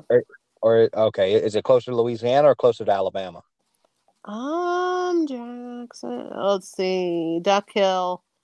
I'm looking through. I just Google mapped it, so I really Yeah, can't yeah, yeah. see that. That's fine. That's fine. It's just a truck driver, me asking that. That's all. Yeah. I'm like, oh man, you're talking truck driver lingo. Let me go grab my husband. For me, so Yeah. I spread it out, and it is closer to. So Duck Hill, Mississippi is closer to Tennessee, the Tennessee Okay. Oh, so border. it's on the north. Yeah, it's on the north Yeah, side. yeah. Okay. So Jackson, Mississippi is closer to the Louisiana border. Yeah. Yeah. Okay. Yeah, I got you. Oh wow. Uh, Man, I know. I remember talking to Barb. There was a program that she talked about that happened in Louisiana over in Bossier Parish. Do y'all have any programs in Louisiana that's on your sites that have anything? I haven't heard anything lately on that. Barb Okay, would probably be a good one to reach out to yeah. on that Which one. hopefully she'll be on the podcast soon. I haven't gotten in touch with her yet to get her on the podcast. I know she's busy with them grandbabies and fucking crushing it on TikTok as a Yeah, she warrior is. for all this. I mean, good. I mean, I see her putting out content left and right, and I mean, she is fighting, she is screaming, she's banging that war drum just like you are. And I'm glad you did. I'm glad that you put yourself out there on that, and that I was able to come across you. It's so weird how social media brings people together, and the fact that I found you randomly in my algorithm just flipping through TikTok because another TikToker, I mentioned it too in the intro to this episode. It was John with Slay the T.T.I. happened to just like one of my videos, and Yeah, I from love my that we previous all are channel. like coming together, in this fight. Yeah, Like they're from they're from like a behavior modification school, Elon, which is yeah, another cult. There's so many different levels when you start getting into this. Like it yeah, really needs its own documentary on yeah. this because it is so vast and so large. I mean, To break it down, I sometimes feel like a conspiracy theorist talking about it. yeah, I mean, because I mean, hell, I grew up 35 years of my life never knowing about this, and so just randomly finding on TikTok, I'm like, yeah, how the fuck did we miss this? And it's the fact that they're so subvert and they're so secretive, and they use a lot of manipulation and grooming and trafficking tactics to be able to hide in plain sight so well. Yeah. And so, I mean, it astounds me that this hasn't gained bigger coverage. But of course, that does come into play with a lot of the Yeah, politicians that are involved in all. we've also, and then everything that's going on. So I started coming out a longer or so. All this kind of came about in 2020, but I started coming out with like my adoption abuse first. Yeah, Back in the early 2000s after I got out the program, so like 2010, 2009, and then yeah, in 2017 I started speaking up about my time in the troubled teen industry, and this is after I found my biological family, decided I was going to write a book, and I was like, you know what, I'm just going to be in the book, I might as well just talk about it. And yeah, then all these people were like, oh my god, I never knew, like, just talking to you, we would never known that you had gone through all this. right, And so I kind of feel like people are kind of sick of me talking about it, but I'm not going to stop talking about what's going on because it's still going on. I don't think I'm loud enough for y'all. You know what I mean? right, So meeting you and you're like, yeah, let's get loud. I'm like, all right, brother. Like, yeah. you don't even know me from Joe Schmo off the street, and you have more empathy for what's going on than people I know in real life. I mean, it's fucking evil. It's It wrong. is. And I mean, without any kind of Christian slant or any kind of religious slant to this at all, it's still morally Yeah. fucking wrong. It's morally And wrong. and this is and I mean, ultimately, this is still about protecting children and giving y'all justice, and Yeah. it needs to be stopped. I mean, there and luckily though, there are reporters out there who are trying to break through this and try to break through that. I guess break through that ice or that wall that is stopping them from doing it. Down here, I mean, held over the summer, we had story after story, whether it was a child being being killed or beaten to death, or DCFS have gone to a house 3 times knowing that, or going to check on a child 3 times knowing that this child overdosed and it died from a fentanyl overdose. And how they fucked that up with their fail safes, is what they like to call it. I mean, there's a judge out here that the story of this judge and what happened reached international news out of the area I grew up in, or in the parish I grew up in, out of Tangipahoa Parish, around Hammond and Ponchatoula, which was, and you probably heard of it already too. You might have briefly heard about it over the summer, or around May. It was about John Barnes and Krista Ableseth, and basically the story was titled "Rape Victim Had to Pay Her Rapist Child Support." Oh my That gosh. that came out of the area I grew up in, and then on top of it, the same judge, Jeffrey Cash, he also ordered another child to go into a home with a parent that had convicted sex offenders, or convicted child molesters, I think, in fact, living in that home. And from the same area, from the same judge, the same area that I grew up out in. I mean, and it's obvious that there's either two things that come to my mind with this. It's either going to be that it's corruption or it's incompetence, and either fucking way, judge needs to go. These people need to go if they're going to be that incompetent or that corrupt, Yes. flat out. And there's a lot of people here that are tired of seeing these pedophiles getting these light sentences, these sweetheart deals, getting good time and reentry programs and everything like that, to come back out into the scene and then learn how to be sneakier and more subvert and hurt more kids, because that's what they do. And the fact that there's so little care for what I call ourselves the poor's, because we're not people that grew up with these elected officials. We're not people that have the money to donate, big chunks of money to their campaign funds. We're not the people that have any kind of influence or affluence in our cities or parishes, like no power in a sense. They don't give a shit. There's very few times and very few cases that I've seen where they actually gave a shit. And it's because, guess what? Media and social media highlighted on there. There's so many horror stories of like yours and and others of different types of traumas where they don't get any real justice, and I'm fucking sick of it. And a lot of other good men and good women are fucking sick of it, and they just, like myself, I didn't know how to fight, or how to really go about in this fight, right? A lot of people feel like you have to be a survivor in order to speak out against it, because No. they don't want to take your voice away. I mean, it's good intentions too. It's not like it's just because they want to be selfish. Some people are just selfish and just want to push it aside and ignore it and ignore the abuse. Kind of like how I sent you that video that time where, about that situation. And, you told me something that really was profound on me, was that, if we continue to not, if we don't talk about the abuses that are going on, they're going to continue on. So Yes. so By good people. silencing Yeah. the person who's been through the abuse, it's pretty much saying it's okay or get over it, and the abuse continues. It creates a cycle. And that, and not only even that, just people getting uncomfortable about the stories that I talk about. Oh, you're not supposed to talk about that in Yeah. polite society. Well, go suck a fat one, because Yeah. my opinion about it is that, look, this is going on. We're not talking about it enough. Nothing's being done. No, fuck this. This is wrong. This is evil, and we're going to stop it. And we're going to stop it on all fronts. I mean, I've we heard, got to. people tell me before how uncomfortable my story makes them and they don't want to hear it, and then I do stop, like, okay, that's fine. But think about how uncomfortable I was when I was going through it. But Yeah. you're uncomfortable hearing about it. I lived this. I know you're Yeah. looking at me today like, oh my God, how did this really happen? Yeah, all this shit fucking happened. It's true. And even though I survived it, there's people who are not. We've lost survivors of the troubled teen industry to suicide from Yeah. depression, not having the means to access therapy, or having the resources to get therapy, getting back on drugs, having Yeah. nowhere to go. I was homeless. Homeless. when I left this program, and $40 in my pocket. Sometimes kids don't even get that. You get a trash bag with your stuff and a boot out the door. I Yeah. was lucky enough to get a plane ticket to go back to Jacksonville. I was dependent on others because I didn't know how to depend on myself. I was never taught how to budget bills, budget a checking account, how to obtain a driver's license, how to fill out a job resume, how to apply for a job, how to get my social security card, how to do anything. I didn't know how to do nothing other than cook, clean, and listen to what other people told me to do. There's no critical thinking skills. So how is that preparing me for life in the real world? And they all Well, try to groom you as staff to keep the abuse going.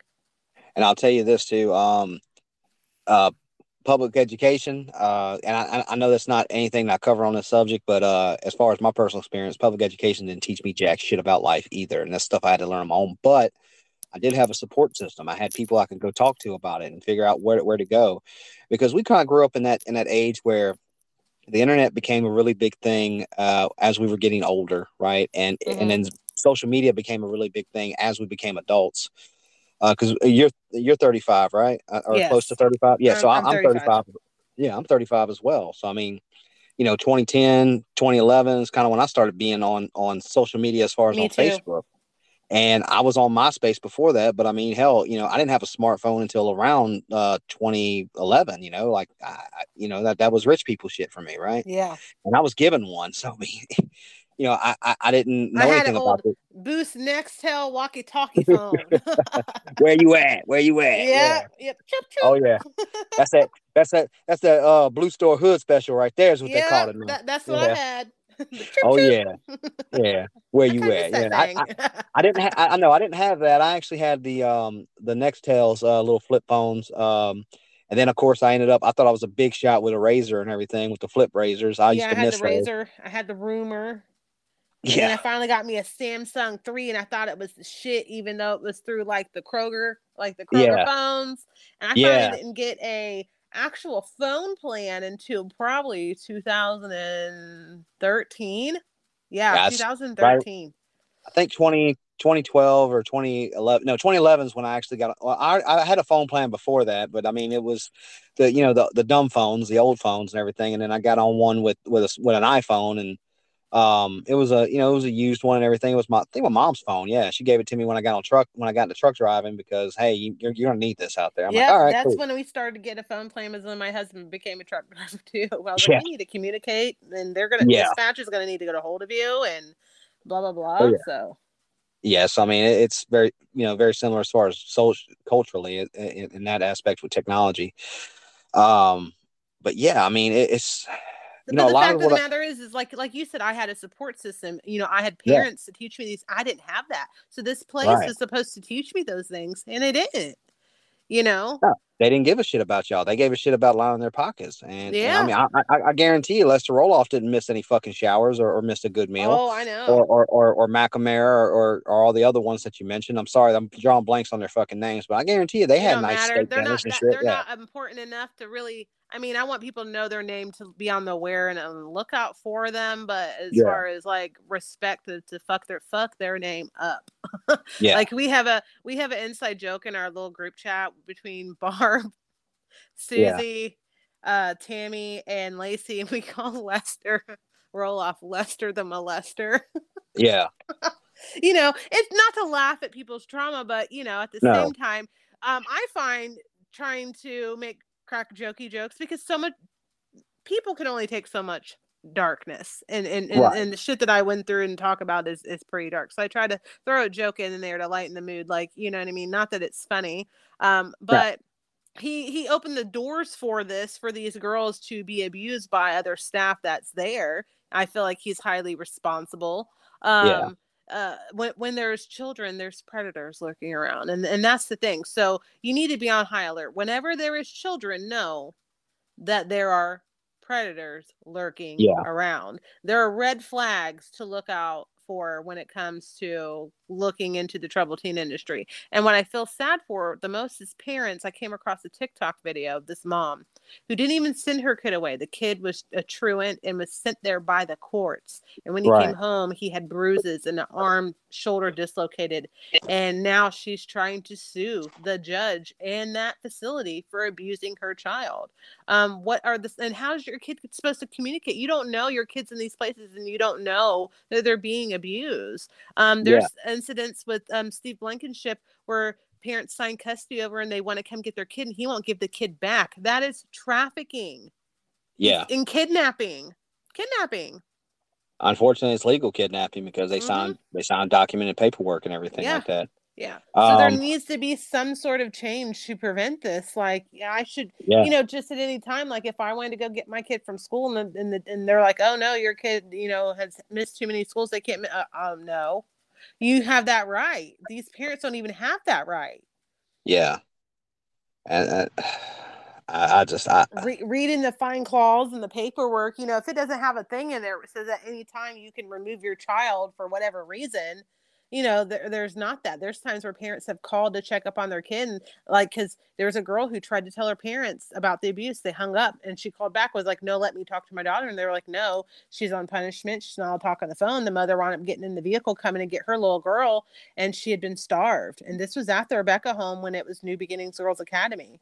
And, there was times where parents have even called, children's services, the police department in these towns, and they go along to an investigation. They either hide the girls or hide some of the girls that they think would tell and only let them speak to the girls that were groomed and wouldn't say anything. I mean, there needs to be a better way of us going in there. Like if my voice and my name and my face wasn't so far out there, I'm half tempted to sign up myself as, a troubled teen or a worker and expose these places. Like it's crazy.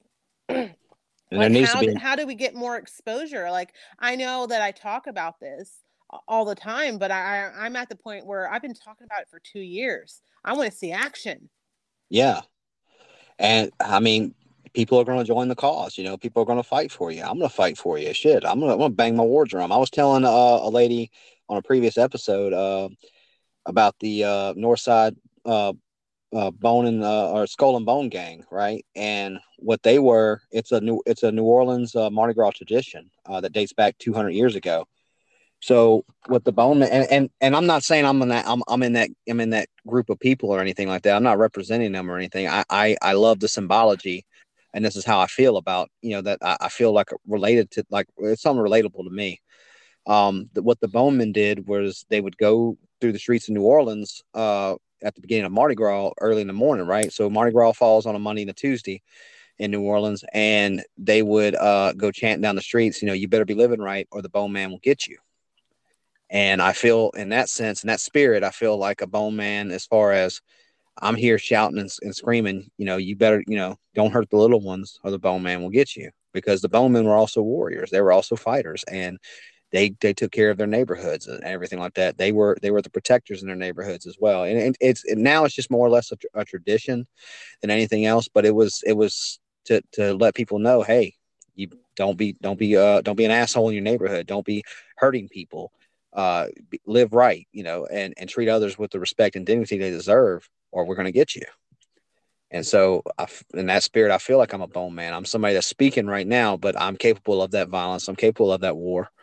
And there's also other peoples in our fight as well. There's bowmen, there's healers, there's wolves. And what makes it so hard in this case, it's not even just the troubled teen industry as a whole. It's the faith-based side of the troubled teen industry that people don't want to go after. I'm not out here, and I want the listeners to know this, I'm not after Christianity. I mean, I have my own issues with it because I was indoctrinated, and I am deconstructing and unlearning all the bad things I learned about religion that are not true.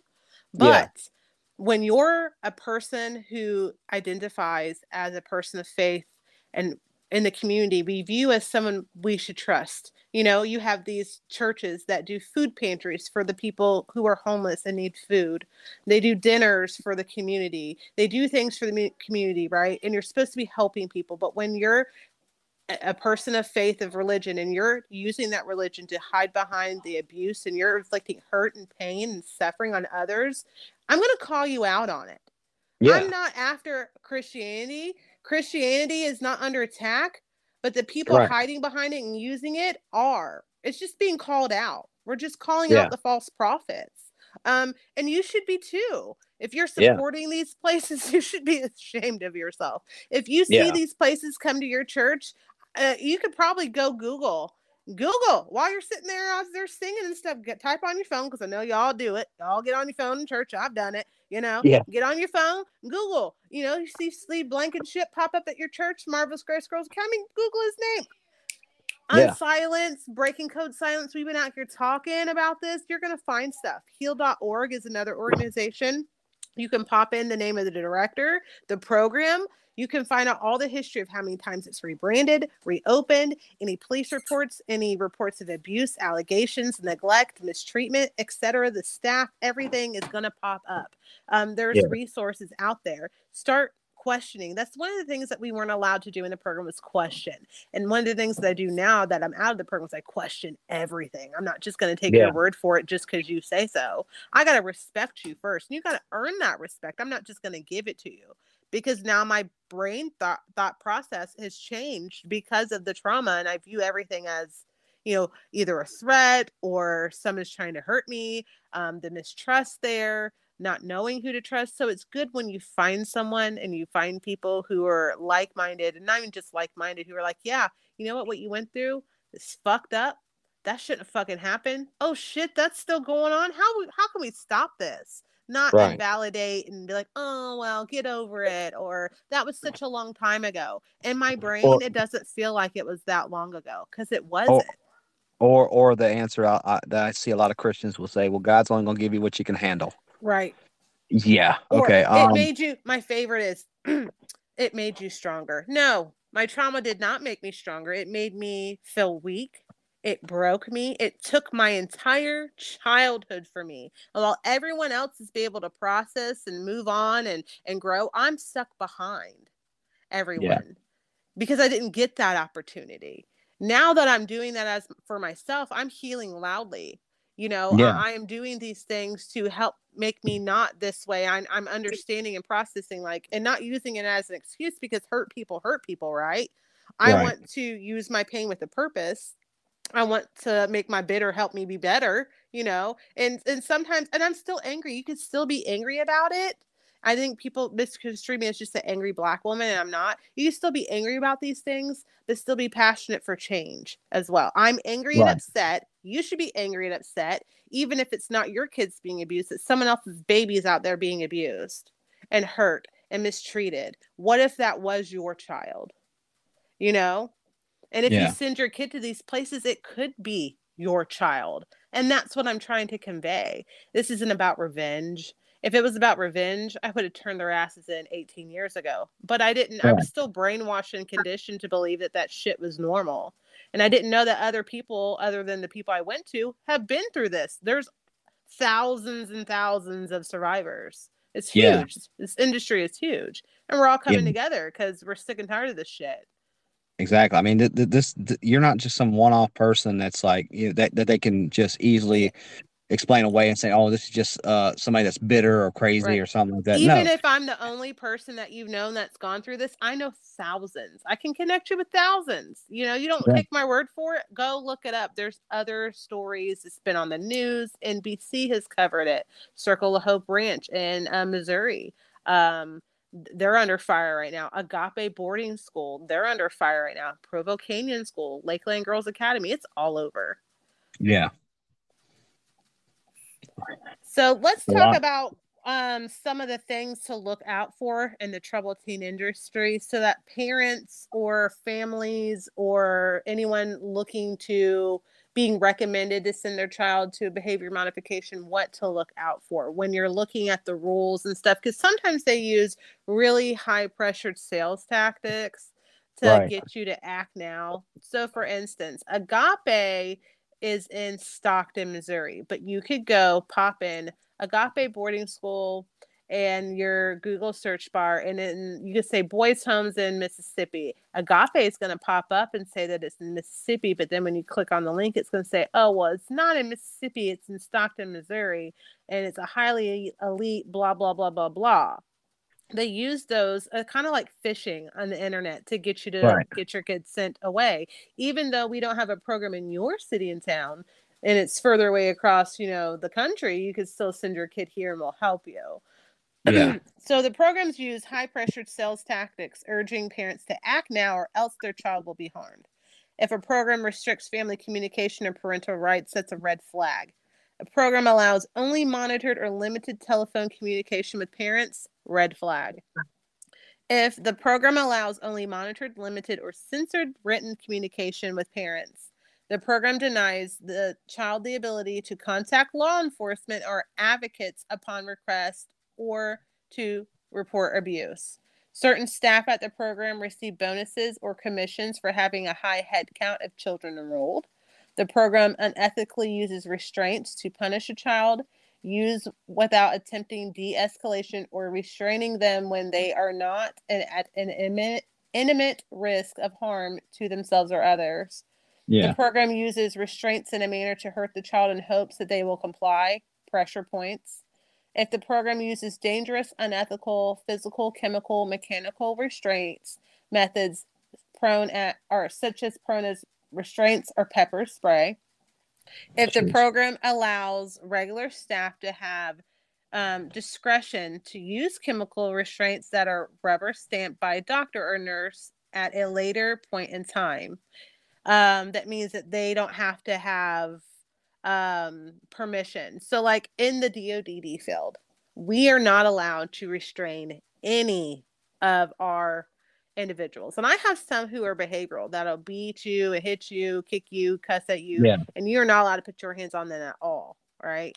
Now, if they're a risk or a hurt for themselves, what you would have to do is, if you had to restrain them, you have to fill out what's called a major investigative report, a MUI. And then you send that to your county board. And then the county board sends it, and there's an investigator who looks up why does this person have a history of violence? Why do they have to restrain them? Then they have to go to HRC, which is a human resource advocacy group. And it's kind of like a board of directors for human resource advocacy group that'll advocate and be like, okay, well, if this person keeps having behaviors and hits people, we need to make a plan as to what restraints are okay that's not going to cause them any kind of harm or trauma.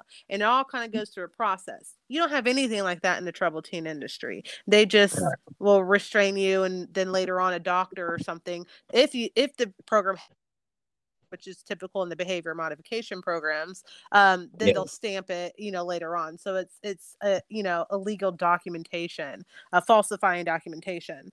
The duration of the internment at the program is ambiguous, creating a indefinite detainment. If the program punishes a child by restricting social interaction, socially obstructing them, or forcing silence.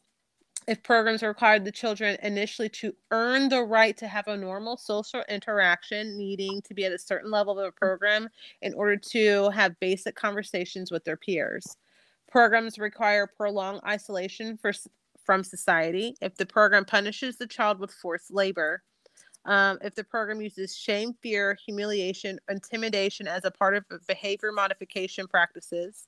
Programs punishing the children by forcing them to sit or lay in stress positions. If the program deprives the child of basic necessities such as food, water, sleep, or access to the bathroom. Program denies medical care, refusal to allow children to see the doctor, accusing them of attention seeking.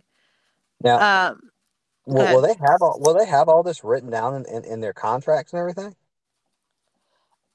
Or because I mean, obviously this is some horrible shit, and if you were seeing this on a website or on a contract, obviously if you read the contract, but I'm pretty sure that as far as a sales tactic go, they're not going to be talking about, yeah, we restrain your kids and leave them restrained at an undisclosed amount of time. I'm pretty sure they're more subverting their speech and how they exactly. But what you can do is you can cross-reference. So you can be like, okay, well, I'm looking into Lakeland Girls Academy.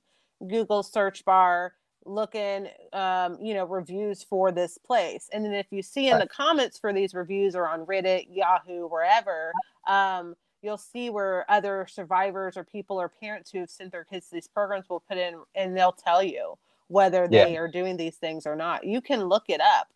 Some of the behavior modification programs, they do, and they will say that they use, chemical modified, chemical restraints.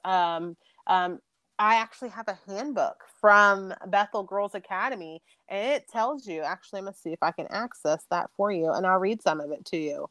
And it gives you hints. There's codes that you can pick up on these things where you're like, oh, well, that doesn't sound normal. That's a little messed up. So let me go back in and see if I can look at my phone for this handbook real fast for you.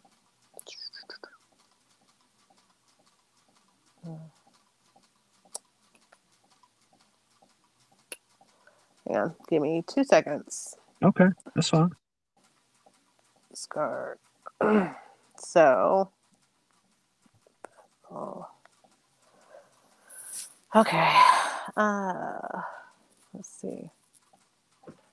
So at Bethel, we had a handbook, and it was called the Bethel Baptist Church Young Ladies Handbook of Bethel Baptist Girls Academy, a guide of norms, expectations, privileges of Bethel Academy. So let's see where it is. Punishments. Okay, discipline techniques and sanctions. Okay, so it says disciplinary board. When a young lady commits a serious norm violation or prolonged history of a norm violation occurrence, a young lady is determined to lack sufficient self-discipline to meet requirements of the academy. She is then referred to the disciplinary board for a treatment decision. Now, that's just fancy lingo, as the helpers or the leaders are going to tell on you, and then the director is going to say, well, you have X amount of whatever, and then they carry it out. There's no disciplinary freaking board. It just sounds good on paper. If the young lady is found guilty, the disciplinary board may choose to select from the following changes: loss of privileges, isolation, a setback in the program, or corporal punishment within guidelines and policies of the academy. Discipline techniques and sanctions. Methods used to install discipline will be: impress upon every young lady that we are embracing on a new way of life in different environment. Generate the desire within the young lady to learn and accomplish all skills in academic subjects while you're at the academy. Emphasize on self-discipline is the foundation for success, and attainment of high standards is a reflection of both. Emphasize that the individual desires and actions are subordinate to the team effort. And then it says affirm guidance and direct counseling executed in fair, dignified manner, which is not true at all. So like if you go back where it says loss of privileges, isolation, a setback in the program where you have to start all the way from the bottom and work your way up, corporal punishment, there's hints there for those things. Yeah. So it'll tell you. You just have to. Yeah, you actually have to do your research and you have to do your research and dig. There's certain lingos and things that they're going to say in here, but they word it in a way that if you're not good on play on words, you're not going to understand. So minor violations. So like in the book where it tells you what minor violations for, that these are the things I'm telling you, hey, watch out for. If they have this lingo, it's a red flag. So unauthorized talking, minor horseplay, lack of motivation, conduct unbecoming of a young lady, lack of preparation, neglecting completing tasks. And then it'll tell you the punishments. It'll say loss of privilege, free time of the day, written counseling, which is not written counseling. You're writing sentences or whatever. Incentive physical training. Incentive. You notice how they put that word incentive physical training to make it sound fancy. No, we're going to wear you out for 4 hours till you pass out from exhaustion. Time out in the corner. Really? You're sending 16 and 17-year-old girls for timeout. Now, if timeout was what's working. I don't think they would be getting sent to the programs. These kids would be like awesome kids by age 3, right? Because every Yeah. kid gets put in the corner. Like, come on, that's code for you're going to stand on the wall or stand in the corner for days, weeks at a time, not time out. They word these things to where you don't catch it unless you know what you're looking for. And that's one of the things and why I'm telling these people, like, these are the red flags to look out for. And this is what they're going to tell you and sell you. And you have to be smart enough to catch them. Like, no, I remember Sabrina said, if the program uses over-structured routine for children that allows little to no free time, that's a red flag. If they use attack therapy or group therapy on children, that's a red flag. These conversion therapy places, they will try to take a kid that's gay and turn him into straight, and they pretty much beat the straightness into them and have attack therapy where kids will circle around this kid and they'll tell them like, oh, well, you got raped because your shirt was too low and your skirt was too short. Maybe if you wasn't such a whore, you wouldn't have got raped. That's their attack therapy. That's attack therapy. Making someone be invalidated for what they went through. Well, you deserved what you went through because, you deserve for getting raped because you got drunk at that party. Maybe if you didn't go to that party and get drunk. Like, no, it's 2022. We're not doing that shit no more. Yeah. And that shit doesn't work. It doesn't work. We're telling you, how could we all be liars? I've met women and men from these programs that I didn't even attend a program with, from maybe a different program or a same program, but at a different time. And we all have similar stories, similar phrases. If you hear me say hamburger butt, that's to where the point they would spank you and give you so many licks that your butt would look like hamburger meat by the time it was done. Yeah. And that was a popular thing that they would do to us. They would beat you till you had hamburger butt, your legs, your bottom. And, 17, in the program at Rebecca, they would spank you till you were 20 years old. I remember getting spanked at 17, like, really, I'm almost 18 years old and you're spanking me. So what happened to the kids that would fight back from the physical spankings, from the physical abuse? Like, I'm sure. We would get held down. I was one of those kids. They would hold you down. They would have other girls or boys. If you were a boy, they would force those kids to hold you down so that they could spank you. Yeah. They would restrain you. So when another program uses other kids as muscle force, they had the right formula to pin us against each other and instill that fear and get us to where we're not going to talk and open up after we leave these programs. I think a lot of us now that, mental health and everything that's going on, and we're more open talking about mental health, because when you're sick, you go to the doctor, and you get medicine when you're sick, when your body is feeling ill. It's no different from the mind and the brain. When your mind and you're having these bad thoughts or traumatic memories or these things that's going on, you're going to go to a doctor to get that fixed, right? So you can process, understand why that's going on and how to overcome and work through that and triumph over that trauma, right? So these programs, they don't use real therapeutic doctors. A lot of these doctors are doctors that either got their license or medical license revoked, or people who got certified online, but they don't really qualify. Maybe they had hopes to go be a doctor, but they didn't quite work out. So they got some kind of like certification online, and now they're like a certified counselor, but their methodologies are fucked up. And they don't help, and they inflict more pain and trauma, and you're not reaching these kids in a way that you say that you're reaching these kids. You're affecting their lives and fucking them up for life, and now we're trying to unfuck up the mess that they made. And it just needs to be one, right now we're trying to like get people to know about it. A lot of places, people don't know about these places that they even exist, but we're also trying to identify, well, this is where you messed up, what's going wrong, it's not working, stop doing that, start doing these things. Right. Sorry about that. I'm trying to. Unfortunately, I know up there it's probably snowing and cold and everything like that. Over it's here, not snowing yet. It's actually 75 today. Girl, ain't you lucky? Yeah, Ohio is. I haven't left the house yet.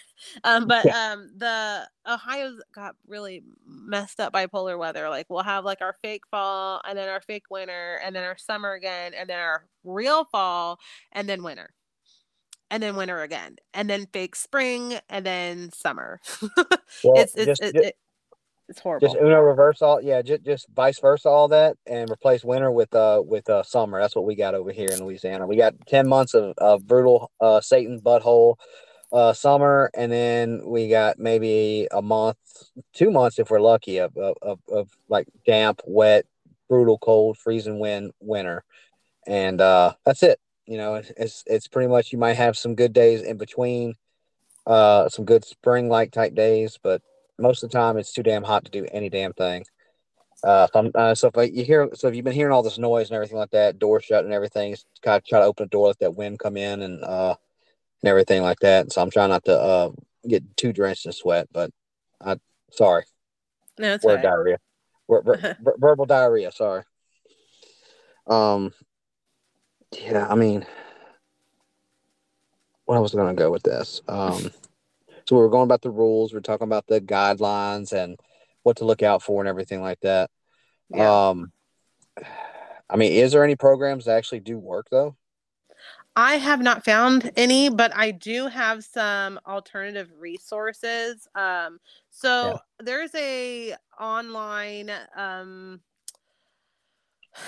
place called BetterHelp that kind of helps with mental health and where to go. And I just want listeners to be aware and know that BetterHelp um, does recommend you to send your children to behavior team modification therapeutic wilderness programs, and that is something that we highly recommend against sending your children to. So you also have to be careful of those places too online, Yeah. that there's recommendations all over.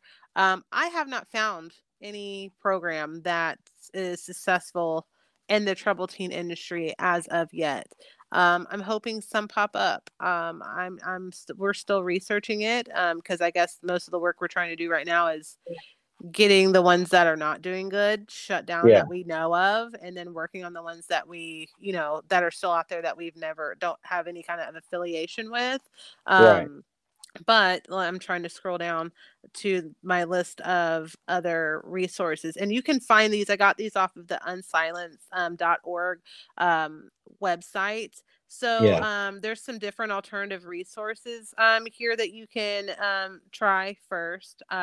So the first one is community-based options. So going into your community, families need evidence-based, community-safe treatment options to help adolescent behavior, trauma, mental health issues with youth. So looking for your evidence-based help that's in your community. And what evidence-based means, that researchers have actually conducted studies to determine whether the treatment has been effective or not. So doing the research for yourself on the program before you actually commit and select and send your child to that program.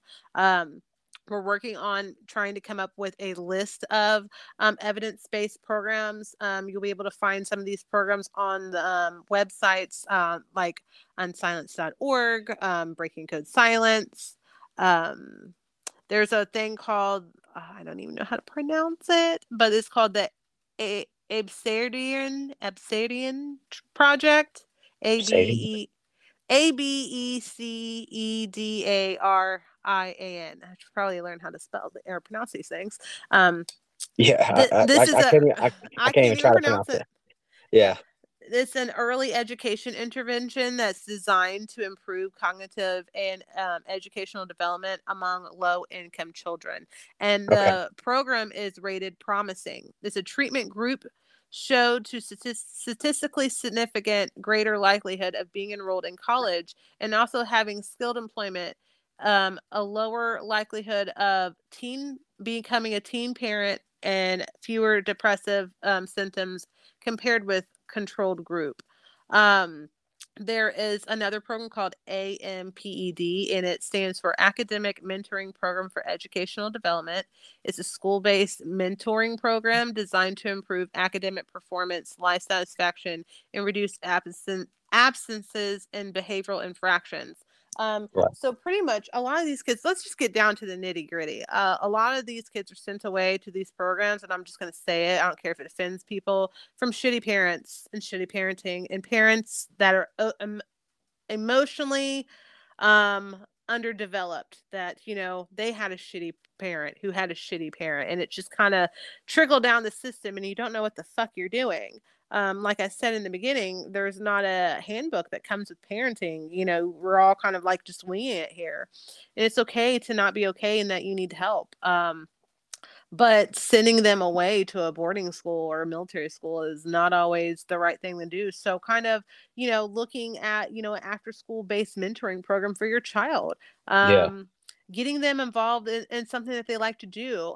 One thing about me and that I'm big on with my children is I give my children the freedom to express themselves Mhm. through dress, their music, as long as it abides by my, house rules. One, I don't want to see genitalia. I don't want to see your boobs, your butt, any genitalia. Keep it covered. I don't need to see that, you know. But Yeah. other than that, I let my kids wear what they want. Don't wear something about something that you don't do. So if you're not drinking and smoking and doing all this stuff, then don't be wearing t-shirts glorifying, magnifying it, because that's not the life that Right. you live. Nothing that is obscene. I'm not gonna let my kid, wear a t-shirt and he's 10 years old and it's got boobs in the front of it like you're 10. You ain't got no business wearing Right. that. I don't let my kids, have shirts that, make fun of other people, stuff like that. But other than that, my daughter has been through a prep stage, a goth stage, her Yeah. Nirvana, emo, slacker, grunge stage. Like she, Well, keeps changing her aesthetic. And she's yeah. finding out who she is. Same thing Right. with my son. And I've never told him, like, there's music my kids listen to. I'm like, oh, what is that? That is complete fucking trash. But I remember I was listening to much worse. You know what I mean? So I'm just Yeah. like, okay, whatever. That's what they like. And kids grow out of those stages. Like I remember my daughter one time started getting into Bad Bunny, or not Bad Bunny, sorry, Bad Bad Bad Baby. Barbie. Bad Baby. Yeah. Bad Baby, Danielle Bergoli. And, we all Yeah. heard, the Dr. Phil thing and how she was. And I'm like, ooh, I don't want my daughter acting like that. But at the same time, like now she's 16, she's like, yeah, mom, I don't listen to her music no more. I don't know if you Right. guys know about Bad Baby, but Danielle Bergoli was on the Dr. Phil show. And Dr. The, Phil has a history of sending teens to these behavior modification the programs, Ranch. such as, Yeah. the ranch, and then not taking accountability for sending these children to these places and not doing checkups or doing the research before sending these places to see if they have any history of neglect and abuse. And then when it comes about that the child has, suffered from mental, physical, emotional abuse in these places, he's like, it's not my problem anymore. And he's still on the air, Yeah. still doing this Uh, stuff. yeah, because I remember that special. I mean, obviously she became famous. She became a meme for the catchphrase. Cash Right. me Catch me outside. How outside. about that? How Yeah. about that? Right. And so, obviously, a lot of people looked at her, and I did too. And I think I told you this over the phone. I mean, I was like, what a jackass. Like obviously you don't. But I had to take a step back, and I realized that I was wrong to say that to an extent because actually no, I was just wrong to say that because I had to take a look and see, well, how was she being raised, right? I mean, Yeah, look at I look mean, at the family dynamics. They're always overlooked. The family dynamics. I mean, look at how she was raised. This is why she turned out the way she did, but she's doing a little bit better for herself. I mean, she may not be in the graces of how people think she should be, but she could be on drugs. It could be worse. You know what I mean? yeah, and I just At because I first, remember I didn't seeing want her. her to be a face of this movement. I'll Yeah, admit it. I was like, man, she's just going to portray us as, like, for me. I was like, I wasn't even a troubled teen, so I don't want her saying these things, and then people just not even taking her seriously because we all know how she acted, and that she yeah, stole cars and was on the Dr. Phil show. We all know how she was acting that whole ghetto whatever routine. I don't want to be portrayed as that either, but that's her story. That doesn't reflect right. me and my story, and she's just as much as a victim of that as I am. So she has the right, just as much as right as I do, to share her story. And now I'm just like, rock on, expose Dr. Phil. You know Yeah, what I mean? He's not even a qualified freaking doctor. And he's actually trying to get people from the troubled teen industry, other survivors. I have a friend on TikTok that he tried to reach out to and get her to come on his show. She's like, I don't know if I want to do it. And I was like, girl, do it. You better get on there and expose him. Be like, I was in these programs that you recommended to send to, you know what I mean? I said, use that as an opportunity to speak with the audience and be our voice. Do that show. Not for the only him, but for us. well, the only thing bad about that is that they have some wonderful editors, right? Oh, They, I know. I'm not going to say that like wonderful as in like I'm doing air quotes wonderful. They know how to cut things out. I mean, there's a lot of interviews where there's a lot of like people go back after the NDAs are done or expired or whatever like that, and they say no, there's a lot more to this interview than that. We talked about this and that, but they didn't want to put that on the air. And so what's going to happen is that you're going to have one of these people being put on there. They're going to cherry pick whatever they want to cherry pick from it, and then they're not going to get the full story out there. Right. That's the fucked up part about those type of interviews and those type of shows. That's why I don't want to do stuff like that. I mean, don't get me wrong. I want to help as best as I can, but I know like if anybody comes to me with that, it's kind of like, okay, well, because there's clear cut examples of that all over. One that I remember, which opened my eyes to it, and it's completely unrelated to the troubled teen industry and to rape and pedophilia, but it was on Comedy Central. It was the Jim Jeffries show. They had a guy on there that they portrayed him to be this anti-Jewish, anti-Semite type person because they took statements that he was saying in a context and trying to explain things, and then they wouldn't put the explanation there. And luckily, he was smart enough and had the foresight to record it. Like he had his camera hidden, and he recorded the whole damn thing. And so he took every point that they try to make to make him look bad. And they said, no, this was actually what was said. And it caused, Jim Jeffries and all that to kind of, I think, got a show canceled, if I'm not mistaken, because they showed how kind of the gotcha journalism type shit that it really was. And so I wouldn't be at all surprised or amazed at all if a lot of these other I'm places sure they'll are doing probably that. try to, but at the same time, it's still trying to, at least the people in the audience can see for what, you know what I mean? And you can counter, cross that too by using social media. Like, yeah, he totally edited the shit out of that interview. This is what the fuck I really said. And she's got, all the supporters of survivors, and supporters behind her to rally, with her. Yeah, but I mean, as far as people like myself who've never been through it, they're not gonna go and do the research. I mean, honestly, right. You telling these parents right now to go do the research, damn well as I do, they're not gonna go fucking research it half the time. Some of them will, and hopefully we'll save some of those kids, but there are people that still are too lazy to go do the research. I mean, go look at my TikToks and everything. And there's parents that out there that don't care. I mean, I know like the ones I said were, I knew someone, their parents got divorced, mom got remarried, stepdad didn't want kids, sent the kid away. Yeah. I mean, there's classic stories. Like, I mean, hell, it's even in our media and our movies and everything. There should be some sort of registry, like where you have to register with the state, and it has to be a reason why that each child, it needs to be reviewed as to why they're actually being sent there, and someone who is transparent to evaluate whether that child needs to be there or not. There's things that we need to start doing, and it's better. It's going to take a lot of work, and it's going to take a lot of ideas. And I don't know exactly how to execute this. I do know that they need their own Bill of Rights, just as people do in the hospitals and, foster care system. Even in the DODD field, we have our own, Bill of Rights for people. But I don't know exactly where to start at, but I do know that this is the things that needs to be done, and this is how we need to execute it. It's just, how do we execute it? We need to create a lot of create some buzz around this. Yeah. I guarantee that if if they wanted to go the separation of church and state route and the religious faith-based organizations, then don't collect the Social Security money from the state. Mm-hmm. You can't, no, you can't collect it. You want to be separate, but you're not getting all this money from the state. Then screw this. I know that's kind of a harsh, not really the perfect answer. There should be a rule on, regardless if you're faith-based or not, you have to be registered or certified to work with children. You can't just, because God called me to. Yeah. And unfortunately, what's going to happen is you're not a pedophile?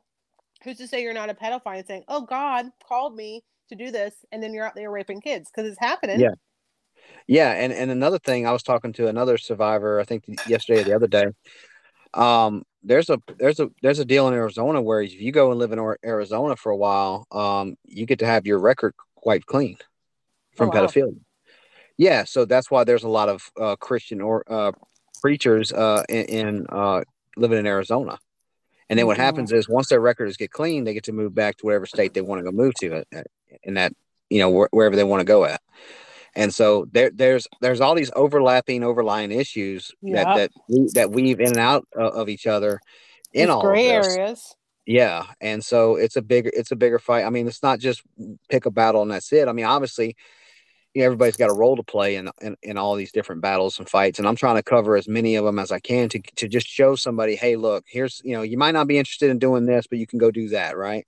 Not everybody's going to want to go fight out against pedophilia and put themselves out there, but you might have people who have a heart to serve. Right. And so just like what I did with another episode, previous episode, where I talked about an organization that feeds kids that are hungry in Livingston Parish out here, you can go do those type of things, right? It's not just fighting pedophilia or fighting the troubled teen industry. There's also serving that needs to be done as well, and to help people. So I mean, like I said, there's healers, there's wolves, there's bowmen. You can go and do, and there's more than just that, but you can go and do something to that front, to that battle, and still help and contribute. And I hope that, good people like you and Barb and David and anybody out there can show people, hey, you don't have to be, you don't have to be super rich, super powerful. You don't have to be any of these other things. You just need to be you and fight and just help and support and love. And that's the important thing is that y'all need the love and support that y'all didn't get all your lives. And you need good people to look at you and hug you and be there for you and say, you know what, this is wrong. This is bullshit. And we're going to help you fight and end it. Yep. We appreciate you for that, and using your platform to give us a voice to tell others about these things going on. And I hope people, do go and do those research. And for the ones who don't, shame on you. Yeah. Big shame on you. Big shame on you. Yeah, Game of Thrones shame. How about that? Yeah. Yeah. May the odds ever be in your favor, because, karma's going to come back. There's kids, out there who were in the program, or they're adults now, and they've, tried to open up to parents. And the parents, gaslight, try to deflect. Well, it's not that bad. We tried to help you. Parents also, if, you had a teen that got sent away and they're coming to try to talk to you, believe them. Talk to them. Be supportive. Yeah. And don't tell them to just go pray about it. Yeah. Actually, there, and I made that TikTok the other day like that because it's common across a lot of, especially Christian based families and everything. If somebody's coming to you and they're seeking advice and they're trying to tell you what's going on, they're trying to get your advice as well. They're trying to get your help, and they just want your support, and they just want you to fucking listen. Sometimes you're not going to have any of the words. I don't have the words to say to a lot of y'all, to a lot of you survivors, right? I don't have the right words to make it sound, to make it better. All I have is my love, right? And just that I love you and I care about y'all and I support you. That means more to a lot of y'all than people would really actually know. And so I hope it does. To give Susie gave this really good analogy. So to just kind of like touch base back on, so say you have, a paper cut, you're not going to just pray over that, right? You're going to pray over that. You're going to put a Band-Aid on it to stop the bleeding. You get, shot in the leg. You're not going to pray over that, right? You're going to go to the hospital, go get medical care. Prayer is not the answer for everything in someone's life. There are other avenues, for that.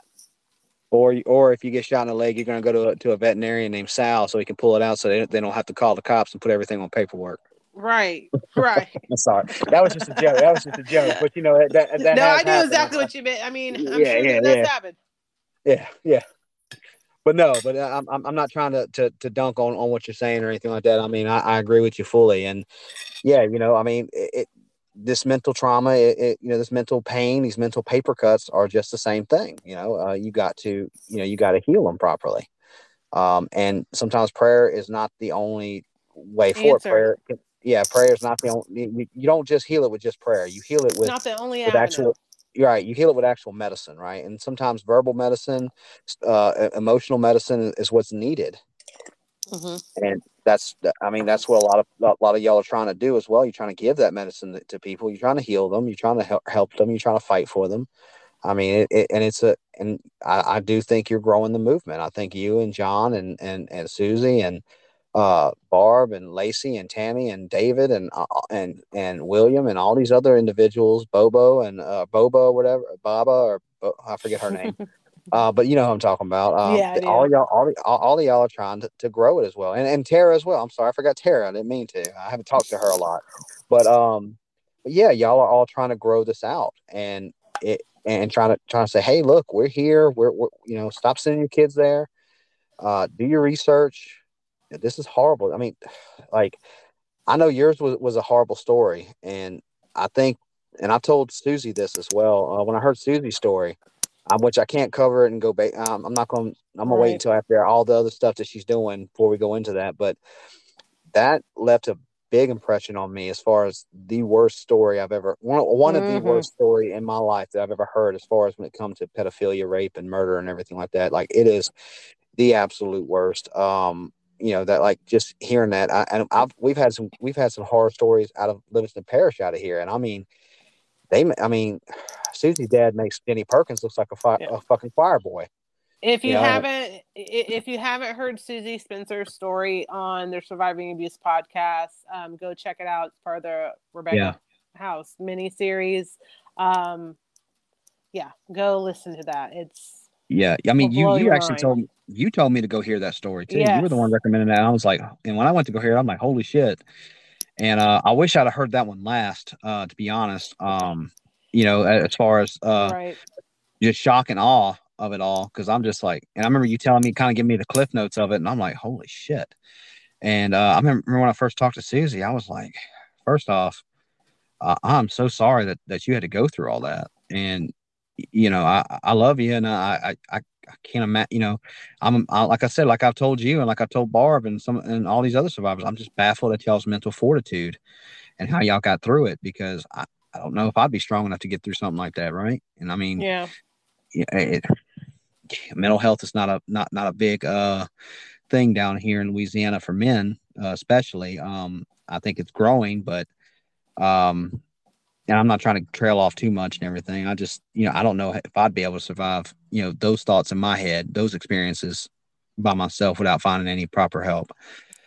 Which I know she got help and everything as well, but I mean, it's harder for down here to get help.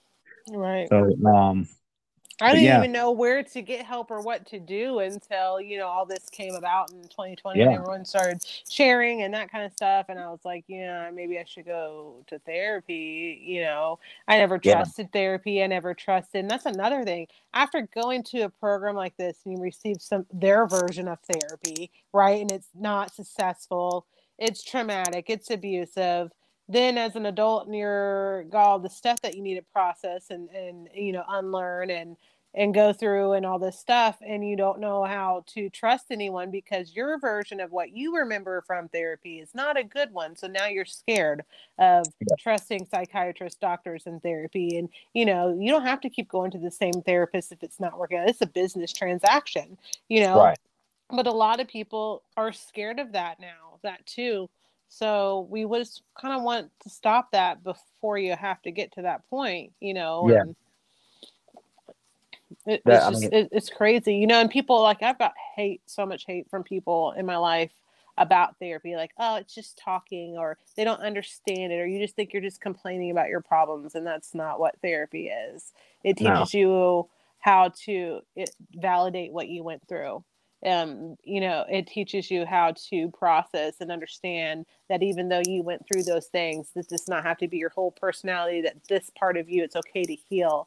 yeah, It teaches you, like right now with me and my therapist, I do EMDR therapy, um, in a combination of talk therapy, and we're talking about, like, a thing with, for me, of being believable. I automatically assume someone doesn't believe me because I was conditioned for so long that I wasn't believable. And yeah, she asked me the other day, she's like, when you think of 9-year-old Sabrina, do you feel like, how believable do you think she is from 1 to 10? And I was like, 9. And she kind of chuckled. I said, 9. Like, I know now, like, little Sabrina, you was telling the truth, girl. Even though that 1% does not believe you, you are still, you're believable. But back then, if you would have asked me 2 years ago how believable is 9-year-old Sabrina, I would have told you 1. yeah. Like, she's a I mean, 1.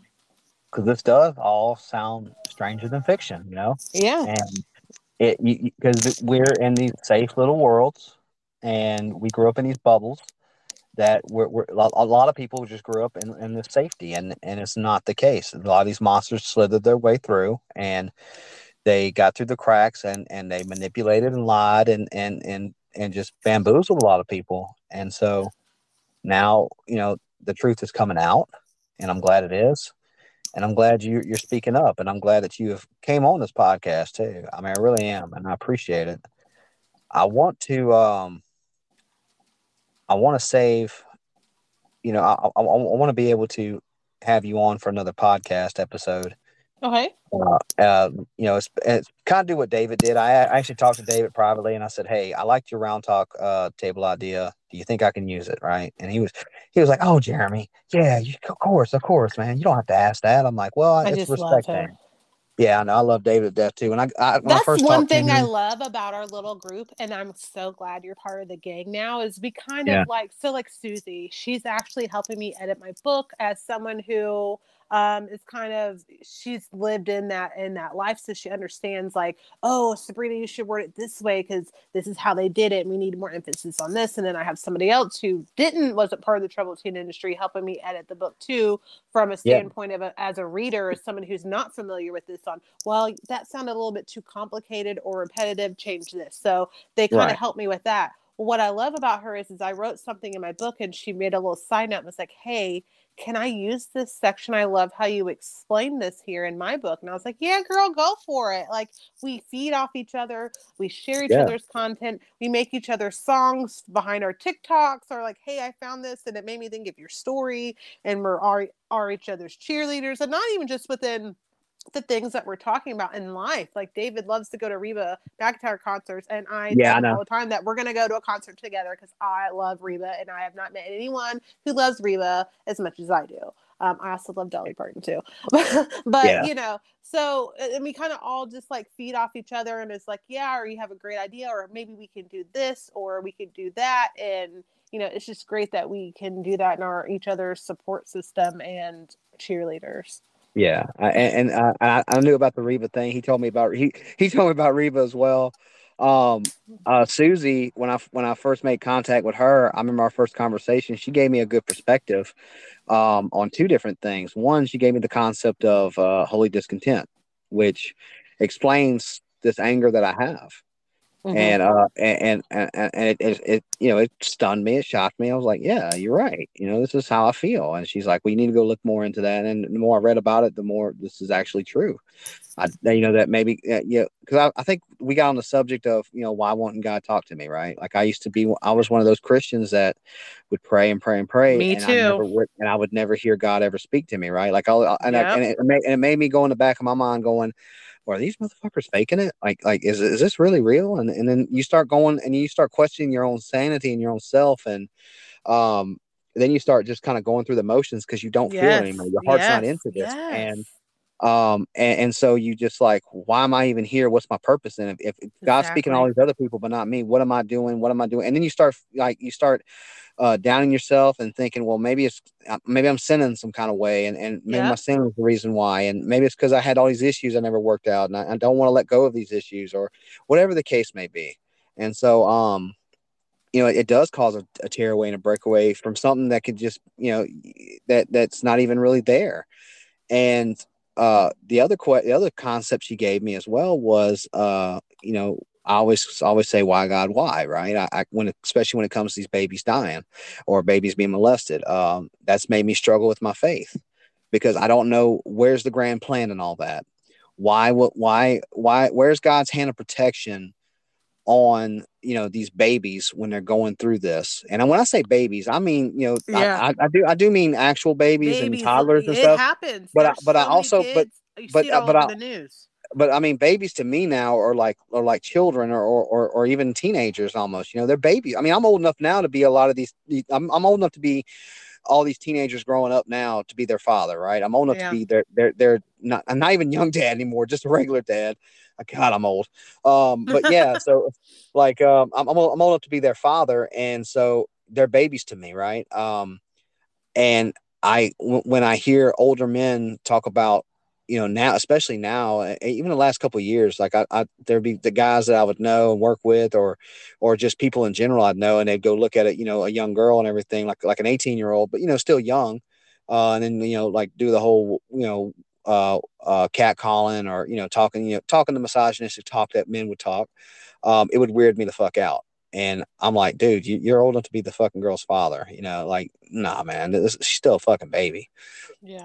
You know, and then of course, you know, you hear all that nasty shit and everything. I'm not going to go into it. Maybe for another episode, because I have a story on that as well. Nothing I did, but just other people I ran into and knew in life. But so you have stuff like that going on, and I mean, they're just babies to me. I mean, and it would make me question my faith in God, and like, well, you know, especially actual babies.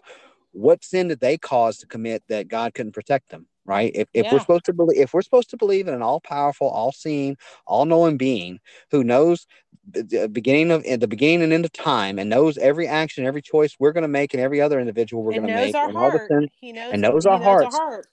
and knows all the sins we're going to commit. Why the fuck would this be allowed then? Like, right? You know, I mean, because I've gotten to, you know, I've had, you know, I've gotten into these debates with people who are into apologetics, like preachers and pastors who are into that type of you know, those philosophical style questions in Christianity. I mean, the big questions, of course, you know, was the thing that happened in World War II, the big, which I don't think I'm allowed to say on because of terms of service, but you know, the big bad thing that happened to a lot of those Jewish people in that time, with Hitler and all that.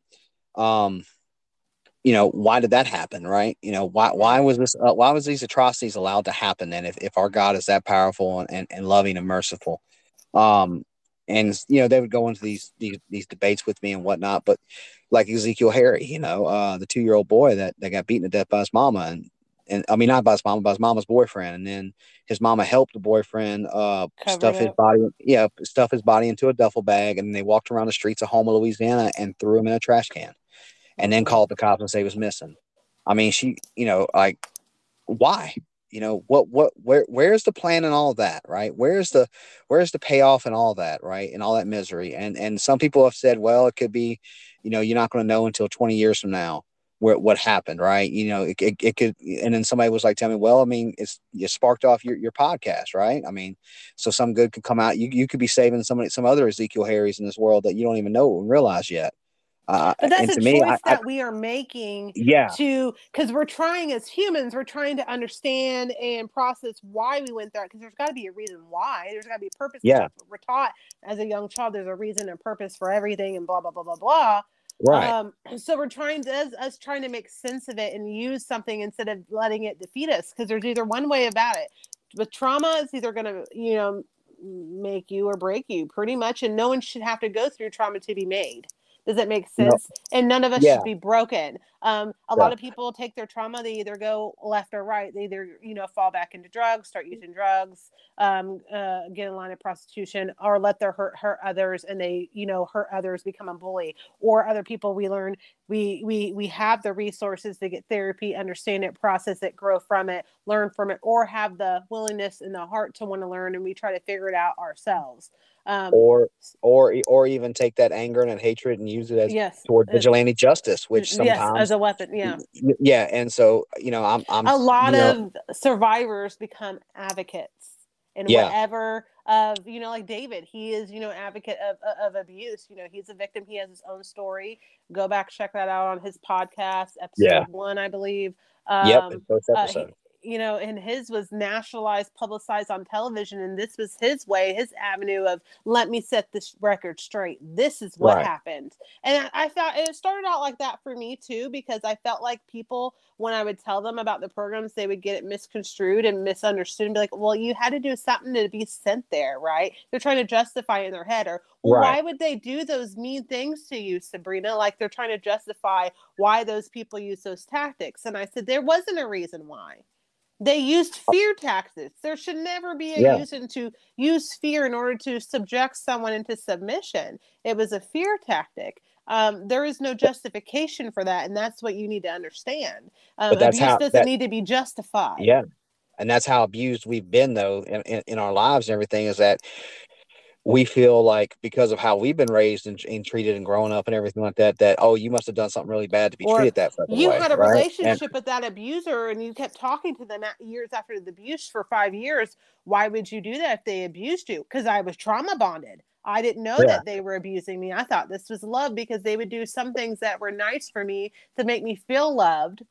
So therefore, I'm not recognizing what they're doing is manipulative and I'm not being abused. And this is why when survivors tell their stories, people are like, oh, well, is it feel sorry for me? I'm past feel sorry for me. I'm past that. That was me when I was a little girl. Feel sorry for me. Even up maybe till I was a teenager. And then angry Sabrina took over and was like, I'm tired of getting hit. I'm tired of getting beat. I'm tired of people hurting me. You ain't going to hurt me. I'm going to fight you. And if that makes me seen as defiant, oh, fucking well. Right. And I'm loud and I'm boisterous, and really actually I'm an introvert that likes to be in my room watching my Netflix with my snacks, and I don't like to be bothered, Right. but at the same time I have to come out that comfort zone and become a speaker and speak out, because I had no one fighting for me. I had no one there for me, and I know that there's kids out there who don't have no one, so I'm being their voice. So I'm not doing this for the Sabrina show. This is these kids out here. I don't know what their names are. They're still fighting, and we need to stop this. Yeah, we do. This is my way of helping. I guess this is, maybe God allowed me to go through this because he knew this girl's a strong-willed girl and she's going to be a fighter and she's going to be the one to help solve the problem to I'm sick of these motherfuckers out here using my name to hurt kids. Maybe that's the reason. Maybe that's the reason. And I don't want to hate religion. I don't hate religion. I believe there's a God. I believe there's a creator. But I'm questioning everything that I learned in that religion and that faith. And I don't attend a church because now I'm so scared that I'm going to be indoctrinated. I listen to what the preacher's actually saying and not just going through the motions. And if I don't like what you have to say, I'm not going to go to your fucking church. Like, I'm not doing it. You're not going to sit there and tell me that black people are Hamites and slaves and need to obey their masters and we're abominations and we're not seeing it. And I'm supposed to sit there and just listen to you and be okay with that while you're talking shit about my race? Like, no, thank you. Like, and like. And I've never heard of shit like that before. Like, even when the churches I went through and everything like that, I've never heard of none of that shit. Like interracial marriage. In fact, I think one of the churches I went to, I one of the told you churches, about that. yeah. Well, one of the churches I went to, they actually celebrated interracial marriages and stuff like that. Now, obviously the gay, but obviously homosexuality and everything is very much frowned upon. It's still frowned upon to this day in the churches because it's all over. And of course it's because there's a lot of other reasons why, historically why, how the Bible was rewritten and everything like that. When I'm not going to go into all that today, right? That might be something me and David to get into and to get in with, but I want to kind of we've been at it for 2.5 hours. Right. I'm not tired or anything, but I know this is the longest podcast interview I've ever done, and I thank you for so much. But I want to let's go ahead and recap. What's your book called, and what's your TikTok and all your other social medias? Put them all out there. Just say what they all are. All right. So my book is titled Dear Renisha, Turning Trauma into Triumph. It will be available on Amazon by January 2023. You can look for updates about my book via Facebook on the Surviving Abuse podcast. David Keck said that he would share any updates about my book on there. I also have 2 TikTok accounts. Hang on, I actually. Hello? Hey, Sabrina, you cut off on me for a second. Sabrina? Oh, crap. Technical difficulties, y'all. Sabrina. I think it cut her off the app whenever she goes and looks up her TikToks. Oh. Sabrina, if you can hear me, come back to the app or come back to the call.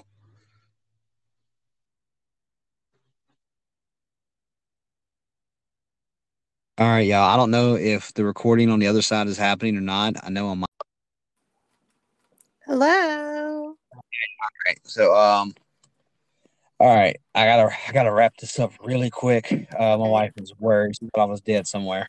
So yeah, I know. Anyway, so what is your TikToks and Facebooks and all that good stuff? So you can follow me on TikTok, Sabrina Young, and my Facebook is Sabrina Young. My TikTok, 2 of my accounts are Dear Renisha 1 and Dear Renisha 2. It's spelled Dear, Dear, and Renisha is spelled Renisha. You can also get my book in January off of Amazon. I'm going to be doing some things on social media to kind of let you guys know about the process and updates. And that way you guys can kind of like pre-order. Okay. That's good. And I'll try to put updates in my announcements in future episodes as well and everything. So just send them my way and I'll try to cover them in my solo episodes and things of that sort of nature. And of course, update them on a Man Apart Podcast Facebook page. And of course, a Man Apart Podcast TikTok. That's the two best ways to get in touch with me. And of course, there's so many other different channels out there. Just let me know, and I will send you to Sabrina's way if you want to reach out to her. Reach out to her directly, like she said on Facebook or on TikTok.